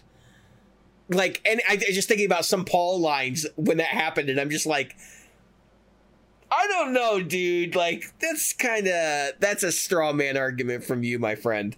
But they didn't veto it. It's obviously on the record, right? And they work it out, and it comes together, and it sounds really cool. But, and that's the point, right? Is like there's all these songs that we don't think about him having like a writer credit on, and now so a lot of people think that like the songs that he wrote are the ones he sang on, right? Not necessarily true, and he did sing on quite a few of these, but one of the songs he wrote, McCartney went back and recorded a bass solo over his guitar solo. Can't remember what one that was. I want to say it was something. I get the feeling that he and McCartney did not get along, and that there's a scene in there where they're and this is the last thing I'm going to share out of the documentary. You got to go watch it at this point. There's a scene in there where Paul and him are having a conversation, and he says, "Well, I'm not Eric Clapton. I'm not Eric." He doesn't say Eric Clapton. He says, "I'm not Eric. If you want Eric, call Eric. I'm George Harrison." And he's like, "I'm going to play like George Harrison." And I was so like, I actually made me feel viscerally proud to hear him say that, because I'm like, he always was so demure, and that's what a lot of people said, is like, he wasn't imposing, but to see him actually defend himself in the final days of the Beatles like that, when he was getting pushed around, like, oh, you only get to do 2 songs a record, you can only sing on 1 song a record, or whatever rule they were imposing on him at any specific time, and it's like, guys, you're all a band, just get along. Like, what the hell? You're still going to get some money from it. It's not like, I get it. They were after the publishing rights, and that was the whole thing, because that was the problem in Queen as well. But it's like, you're still going to get some money from it. What are you worried about? Just record the shit and move on. Queen was like that. For those who don't know, the Beatles entered into an agreement very early on, I think right from the beginning, where if John wrote a song, Paul's name was on it. If Paul wrote a song, John's name was on it. That was another thing they wanted to split off, because that agreement was stuck as long as they were in the Beatles. I don't know why, but there was some legality of that. The other part is, when you think about it, even those early songs, with Help and Hard Day's Night and all that other stuff. Oh yeah. So Paul and George, because I'm not downplaying Paul's bass playing, but I'm sorry, George and John are really carrying the melodies of those songs outside of the vocal parts, and there's a lot of intricate stuff going on there. And by the time you get to Ticket to Ride, or you get to Taxman, Get Back, Baby Won't You Drive My Car, those songs are taking a hard right turn, and you're sitting there going, what the hell is going on here? Because you're used to a certain chord progression. You go, I don't know what the hell is going on. And then George is taking these riffs we know and love, for every day. I'd always respected George, and it goes back to Guitar World did an article where they talked about this same thing, and I still believe what Guitar World said. The one where he's on the cover, the one I'm talking about, when he died, 2001, right when he died. Yeah, and that interview that they did, and then like the cover story, which is basically like saying like, he was the Beatle that was the one that was responsible for the most artistic stuff, and like. Yeah, dude. Silent Beatle. Yeah. He was the silent Beatle. Yeah. So, go watch the documentary if you're a guitar player. Also, pay attention to the equipment. It is hilarious how stripped back the equipment is. They're playing 70s silver-faced Fenders pretty much the entire time. Yep. And George is on a Les Paul. John's on a Casino. Yeah. Of course, Paul's on his Beatle bass. The violin bass, and then you've got Ringo on Remo kits or something like that. I want to say it was Ringo. Yeah, something like that. But the amplification is like there's not a pedal anywhere, because there weren't really pedals back then. There was fuzz pedals and wah pedals, and there's like it's super stripped back. I highly recommend you pay attention to the equipment.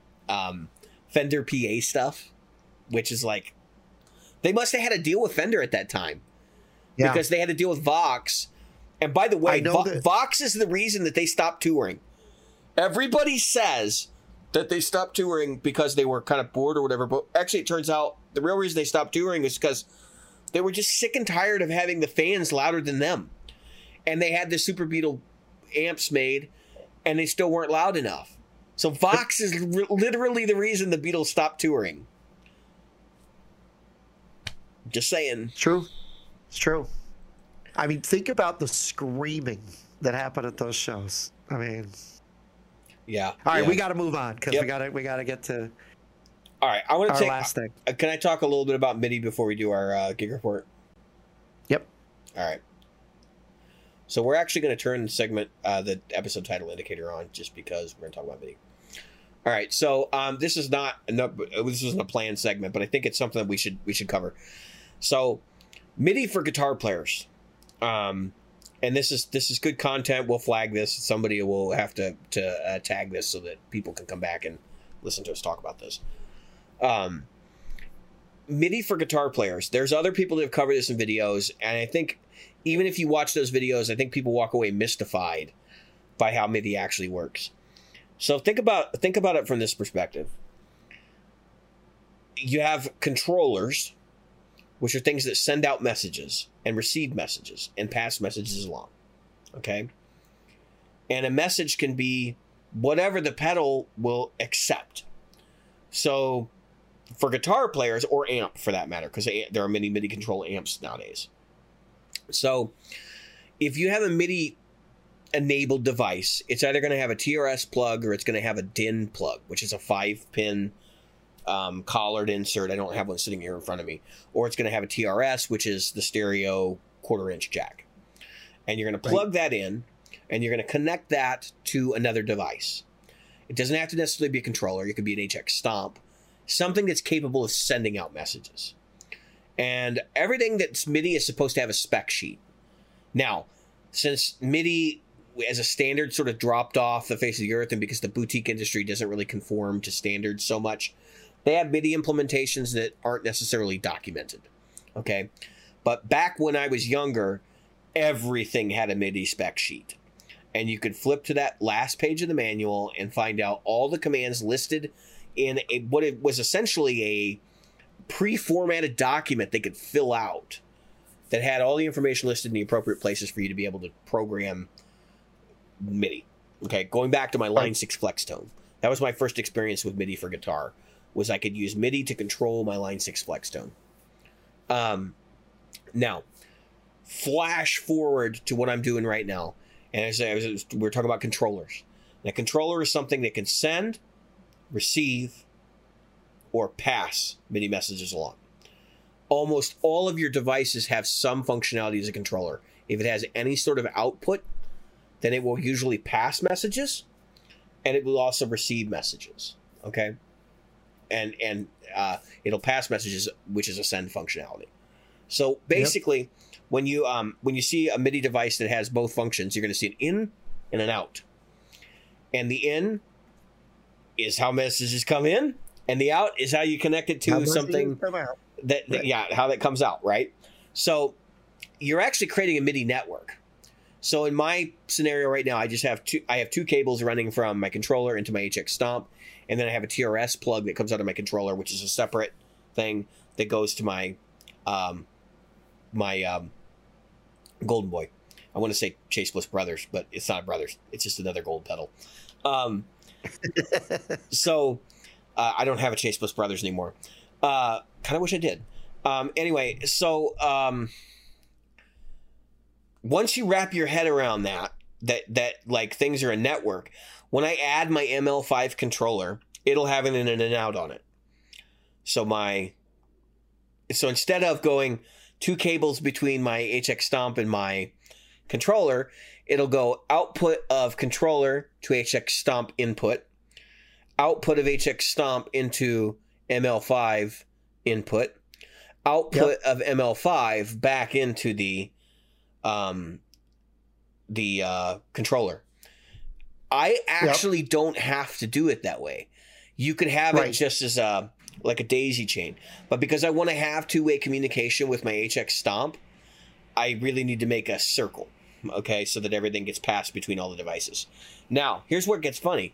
So everybody thinks like, when they start looking at MIDI stuff and they start like reading about it, there are two types of messages you're going to be sending to your guitar gear. There's program changes, and there's continuous controller messages. It's channel specific. Everything's channel specific. Okay, I think it's continuous controller. It's been a long time. I just call them CC now, but basically it's a controller message. And that usually that's what they'll say CC. Right. In the so what the difference between PC and CC is, generally your devices are going to have banks of presets, and its program change is usually a change in preset.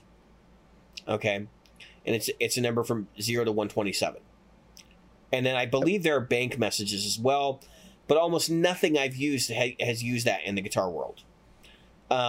You'll find that in synths that have thousands of sounds, and you need to be able to switch between these different banks of MIDI sounds, and it's a way to distinguish. So it's part of the PC, the way the PC changes work. Okay, so in my situation, I have, when I'm working and doing MIDI programming, I'll have 3 manuals open. I'll have a manual for each device. Okay, I'll have it flipped to the MIDI instructions. They're in the manual, so that I know what the numbers are that correspond to the things I want to do. So like, for my PC messages, I know what those correspond to preset wise. So the Helix is kind of weird because they have 1A, 1B, 1C, which corresponds to 0, 1, and 2. Okay, in that order.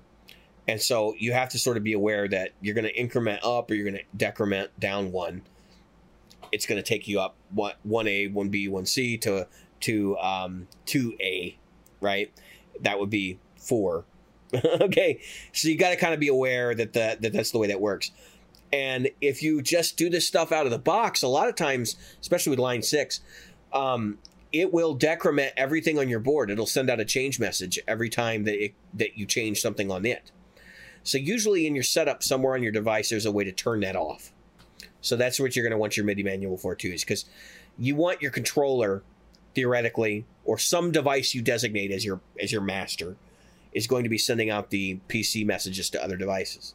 Now, you might be asking yourself, if there's really only 2 types of devices, and a PC message is literally just a PC message, how do you distinguish between devices? And there's a reason I started with PC, right? You distinguish between those devices by using a channel, okay? And every device has a way for you to set a channel. You'll see devices talk about omni-channel. That means it communicates in all channels. But in general, you're going to want everything to be on a different channel. So my Golden Boy is on channel 2, my HX Stomp is on channel 1, and even though I'm not really sending messages to the controller, it's channel 0. Okay, and then when I add an ML5, it'll be channel 3, and then I'm going to add my amp channel switcher. It's going to be channel 4. And so basically, when I make a preset in the controller, I map the buttons to the specific messages I want to send out to each device to make everything work right. Okay, and that can be as simple as like in the Helix switching snapshots, or even just saying, I have this 1A preset that I want you to recall. So it's not super complicated. I mean, it's kind of paint by numbers. You just got to look at the numbers, and then you can figure out how to code things. It requires a little bit of thought. It takes a little bit of time. Actually, I find if you do a lot of prep work, it can go really fast. So if you have all the messages written down that you're going to need prior to making a patch, you can have all that done like ahead of time, and then just like program it real fast, and you're like 90% of the way there. So where it gets weird is there's no standardization for programming in these devices, so every device is different. The way they handle how many messages they can send out is different. What is interesting is that the continuous controllers, there's only 128 continuous controllers, 0 through 127. 0 through 127. That they can use to assign as a function. And there are devices that use like all of them. Fortunately, none of the ones I have are like that kind of device. But I mean, if you're curious, you have that. That's got 10 presets on it, right? And I think a lot of people immediately go, well, it should have 128 presets. Everything should have 128 presets. But think about it in this perspective. MIDI, if you have the right controller, should allow you to preset and recall presets that you use in 2 places. So theoretically, like the ML5, right, has fewer presets than the HX Stomp does.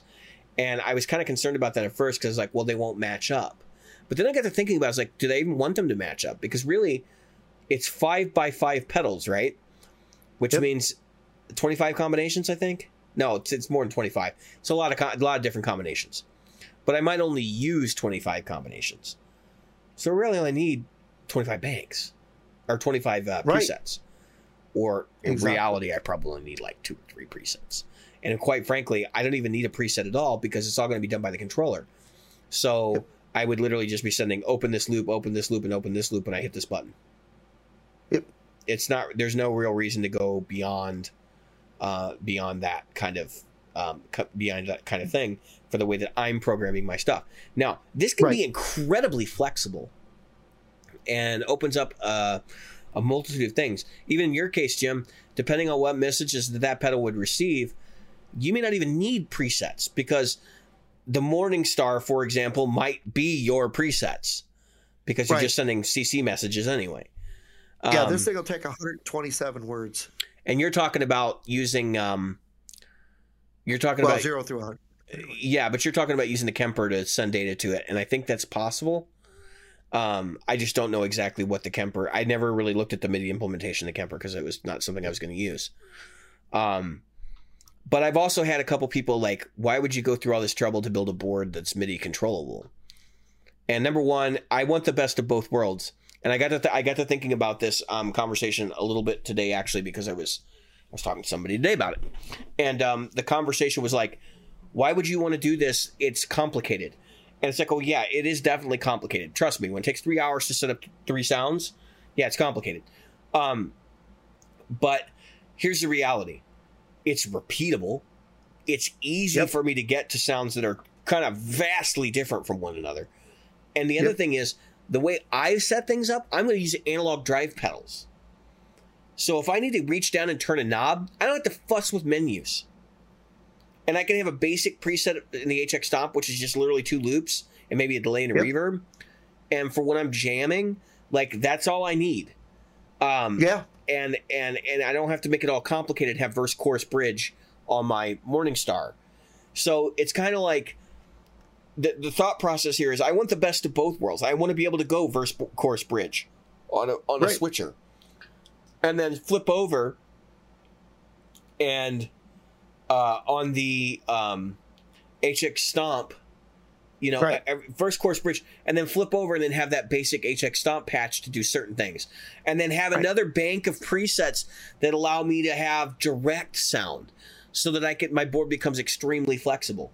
And it's just a professional tool. Like, that's the way I'm looking at it. It's just a tool.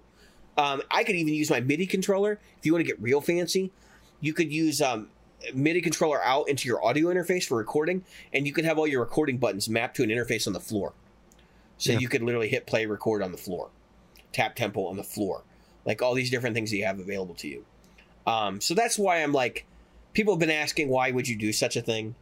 And I think it's interesting. I think it's worth at least exploring. It is scary to a lot of people because it's not something you have total control of on stage. Right.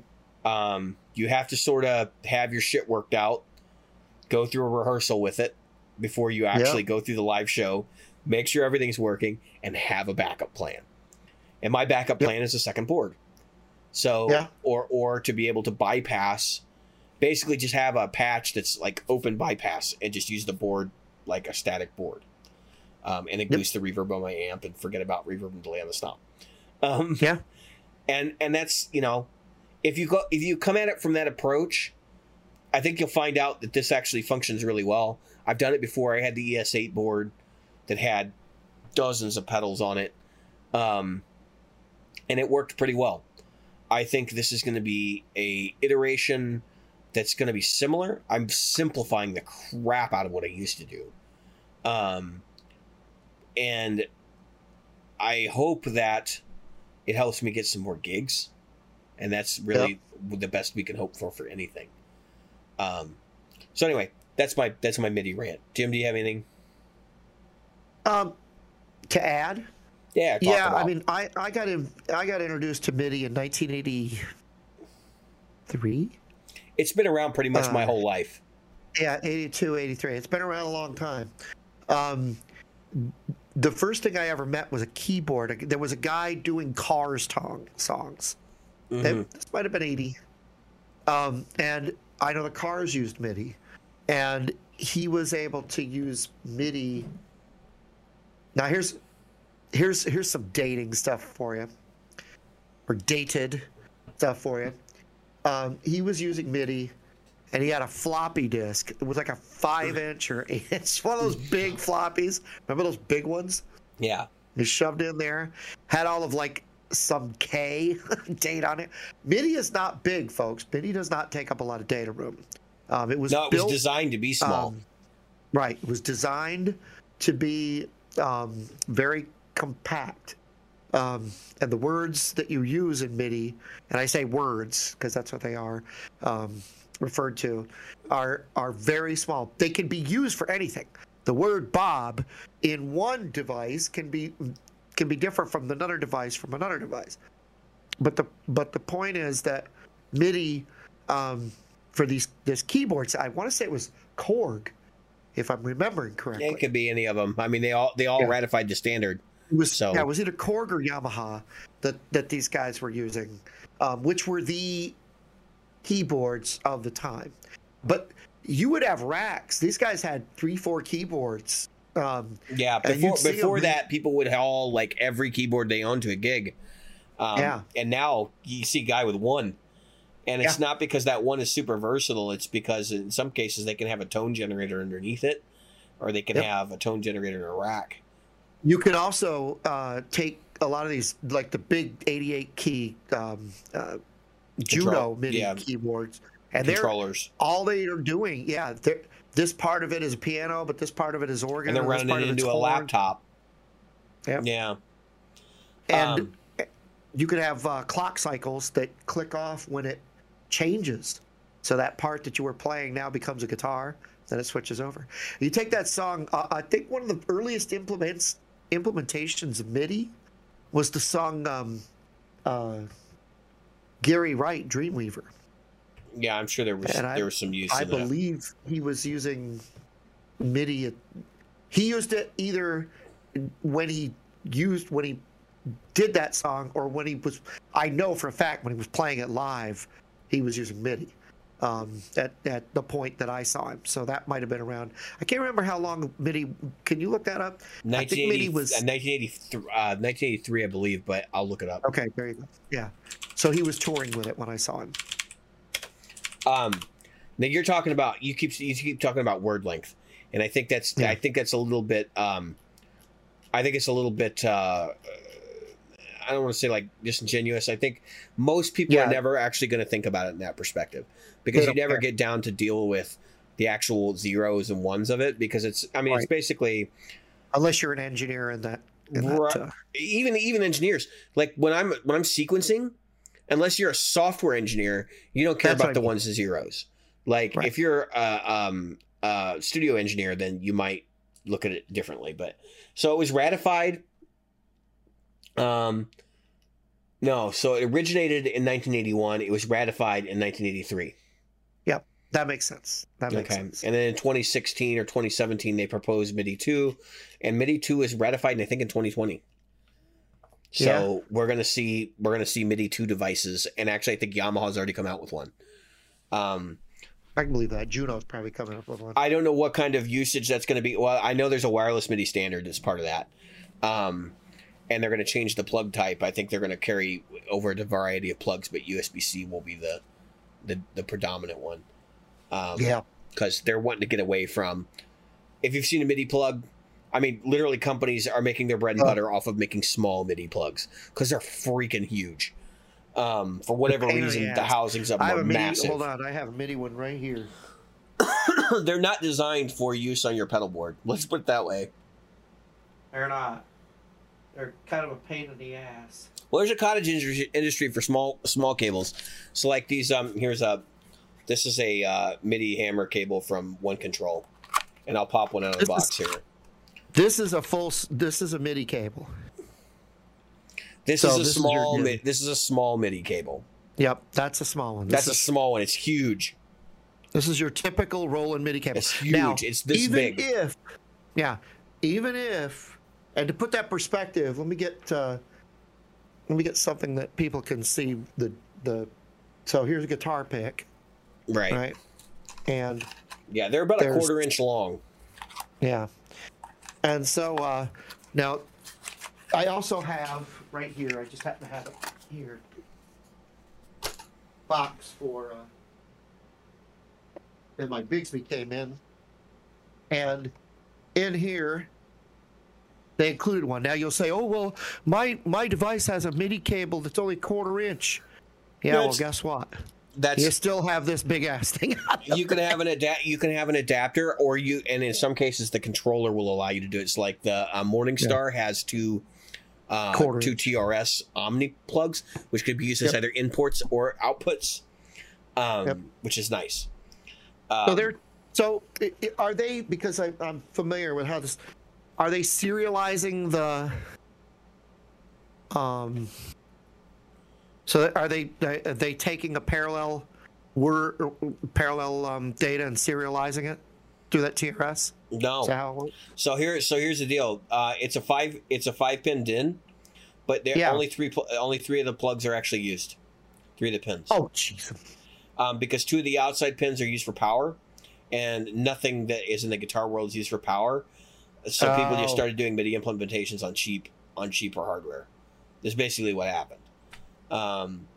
So that's a little known thing. I actually went on this big quest to figure all that out because I was like, people were arguing with me about this pedal is MIDI.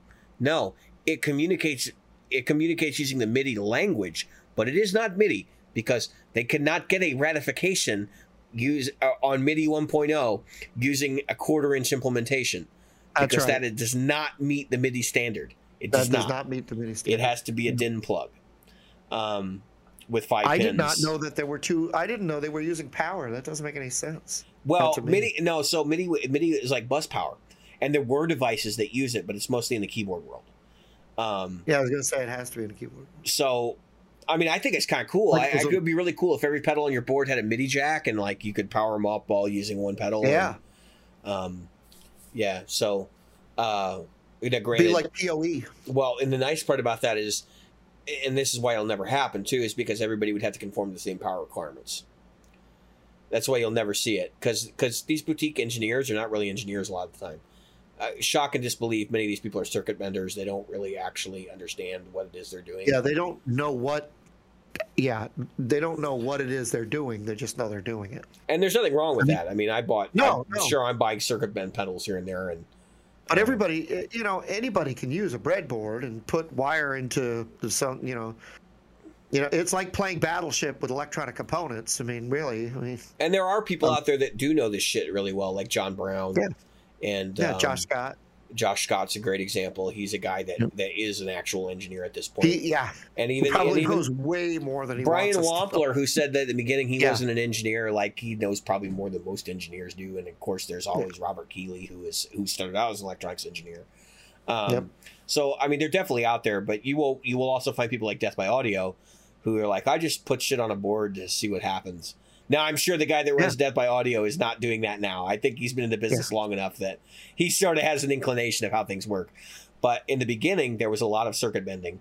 And that was part of what motivated some of these things. Like, oh, well, we don't have to worry about MIDI spec. Like, honestly, I think that's where we all start. Anybody that got into electronics, I mean, my first foray into electronics was when I was a kid and I found a broken radio and I wanted to fix it. Dude. I see people do things every once in a while, like especially in these forums, where people are like, I wonder if I can use Ethernet cable to pass guitar signal. And so, well, you can, you shouldn't. It's going to sound like ass, but yeah. It's going to sound like it because that braided cable or that twisted pair is not exactly the best thing you can use to do that. Right. It's not exactly high fidelity. Let's put it that way. No. It's made for much higher frequencies than what you're going to put out of that guitar. All right, we're going to switch topics. So we're talking about Gig Report. I actually did play between last episode and this episode. I did an open jam, and it was okay. It was just a good time. I don't have a whole lot to comment on that, but I do have a show coming up on December 23rd with Old Stumpy at Bourbon on Division here in Chicago. I am doing a shameless plug. The tickets are for sale. It is a COVID friendly venue, so you're going to have proof of vaccination and or negative COVID test within 72 hours of arrival. So just be aware, like if you decide you want to come out and see me play, come introduce yourself and watch me play, like basically in the band that it's fun to play in, but I'm not really like putting a lot of time investment into. Definitely come out and hang out with me, and because it's gonna be COVID friendly. So I mean, I'll have to wear a mask, but probably until I perform. But it's COVID friendly, right? Like at least I know that chances are everybody's gonna be vaccinated there, or have a fake vaccine card, one or the other. I'm not even gonna go down that road. There was a big row behind the scenes before this show, which is kind of funny, regarding some of this stuff. And Jim, I have, this is an appropriate place for me to share with our listeners. I actually lost somebody in my extended family, 2 people actually, to COVID. 2 people and a friend to COVID in literally the last 2 weeks. So I have been offended by band members saying this COVID thing is over, and which, have you seen the numbers? It's not over in my state. We're at 8,000 cases a day right now. And also just downplaying it, like, for this kind of stuff. And I just kind of like, guys, don't downplay it. Like, let people have their own opinions on it, but take care of yourself, please. Like, in whatever way that means for you, take care of yourself. Make sure you're being smart. And I had somebody actually say something to the equivalent of, I guess in Australia they have camps for quarantine. And they were saying, like, we're going to have quarantine FEMA camps here in the United States, and calling people COVIDiots for getting vaccinated. And this person's a band member. And I said, I actually was not going to play this show over it. I was like, you know what? I don't want to be around you. And quite frankly, I'm likely to hit you for being disrespectful to people who've lost people, and for making out like this is something that we should make a political stand on. We're talking about people's lives, and I don't think this is a place for you to judge whether or not that your freedom is the same as their freedom, and whether they would make the same decisions you would. I think the 3 people I know that have passed in the last week probably would have made different decisions given the outcome.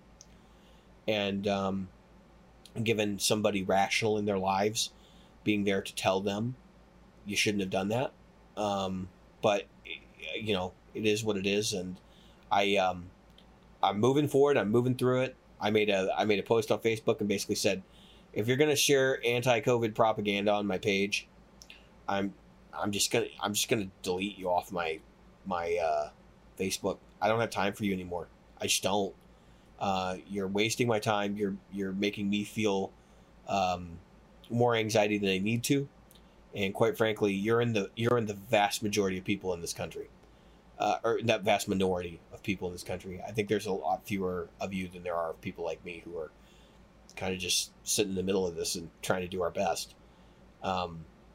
So that being said, we actually had a band member quit. Not the same person. And I'm wondering if it's related. And I know there was some conversation between those 2 people at some point. And I'm doing this. I don't know how long we last after this. I don't know whether I'm going to continue to do this gig after this. I suspect that my time is about to get busy with this other gig I'm working on, and that this will not become the priority for me. So there might be some conflicts, and I might not be able to make some shows, and it might be my exit for the band. That said, I'm going to get paid, so I'm going to go do it one more time. And I have been told that people have suggested they're not going to make their political stances known to me in person, and that's good, because I don't want to have to knock your teeth out. So I said that with a big smile on my face. I'm not a violent person. I make jokes about being violent. I have not hit anybody that didn't deserve it in many, many, many years. Actually, since high school. I haven't been in a fist fight with anybody since high school. I don't think. That might not be true. No, I haven't been in a fist fight, and I can't tell you how long. That might not be true. But Yeah, I just be respectful of people's opinions and attitudes, and understand that people have died from this. Like, a lot of people have died from this. And that chances are, when you post something like on your social media, you've got a few friends that have lost some people that are like, what the hell? Why should you get to dictate what I do any more than I dictate what you do? Just continuing to navigate some of these issues. And by the way, I want to share one of the people that died was in their 20s. So, I think a lot of people think that this is one of those old. A lot of people think that when you hear that, like, it's all old people, and it's like, it depends. Some people have health problems in their 20s. This person had liver problems, and some people, especially at that age, you don't know you have health problems until it's too late. So yeah, those are things that happen. Yeah, I mean, I was one of them. I got diagnosed with Crohn's disease. I couldn't walk. There was like a 1-year period where I was like laid up most of the time, and I got diagnosed with Crohn's disease. It was causing my knees to swell up like grapefruit, and it was. I got diagnosed, right, and I got back on my feet. But like, I think about like what if that had happened during COVID, and I'd gotten sick, and my immune system was way overactive. I could have killed me. Yep. Exactly. So, anyway, Jim, you got stuff coming up. Let's talk. Yeah, so I've got a gig coming up. We worked on some Christmas songs actually today. Oh shit! I probably should work on some Christmas songs too to prep up. So we prepped up Blue Christmas by Elvis, which was not hard, but more complicated than I thought it would be. Yeah. And there's a couple of chord changes in there that are chord changes, but not chord changes. It's just voicing changes. Yeah, it's like going from a third inversion to a first inversion. Right, to a first inversion, and dropping to a seventh, but that kind of thing. And there's some walk downs in it, which I wasn't familiar with. And then there's places where you think the walk down's coming, but it's not. That type of thing. And then another surprisingly more difficult. Usually these Christmas songs are sing-song, but we're doing that one. We're doing the Eagles' "Come Home for Christmas." Please come home for Christmas. Another one that has a lot of major 7 movements and inversions, 7 inversions. Here on the third inversion. What else was there? Oh, and another one that I've known for decades. I mean, since I was a little kid. Brenda Lee. That I thought, wow, that's a weird one. Let me see. I got it right here. I was like, wow, that's more complicated than I thought it would be. Right here. Rocking Around the Christmas Tree. Rocking around the Christmas tree. Have a happy holiday. And I was like, oh shit, I'm going to have to learn some jazz chords here. That was nice. But it's funny because it's called Rocking Around the Christmas Tree, but it's like all jazz shit. Yeah, it's all jazz chords. I know it is. I mean, I've looked at that song before, and I'm like, really? Like, yeah. Okay. And it's funny. And there's a lot of chromatic movement and so non-diatonic. I would highly recommend, if you're interested in Christmas songs, go listen to Ho Ho Hoey. If you've never listened to Ho Ho Hoey, that is really literally the reason that Gary Hoey is famous. Because I mean, he's done a lot of other stuff, and he's a great guitar player. But he did this Christmas thing that's like ongoing and very popular amongst guitar players for a reason. Well, I wanted to do some Trans-Siberian Orchestra. No, really. Don't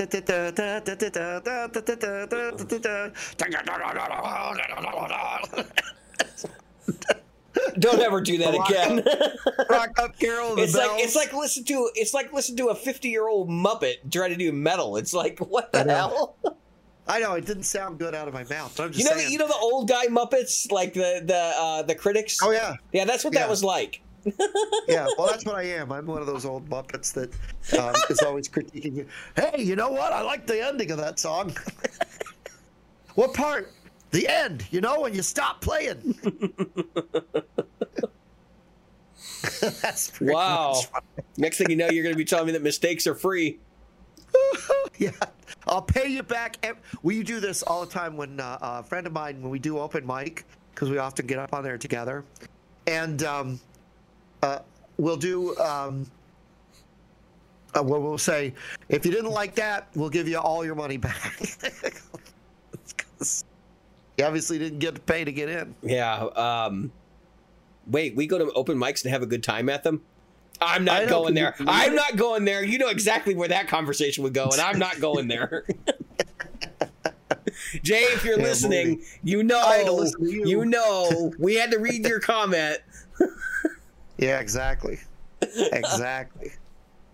Anyway, all right. It's been a good episode. I've been Devin. I've been Jim. And tonight we've been Practical Guitarists. It's our Christmas episode. Oh, we do this Enjoy, again? people.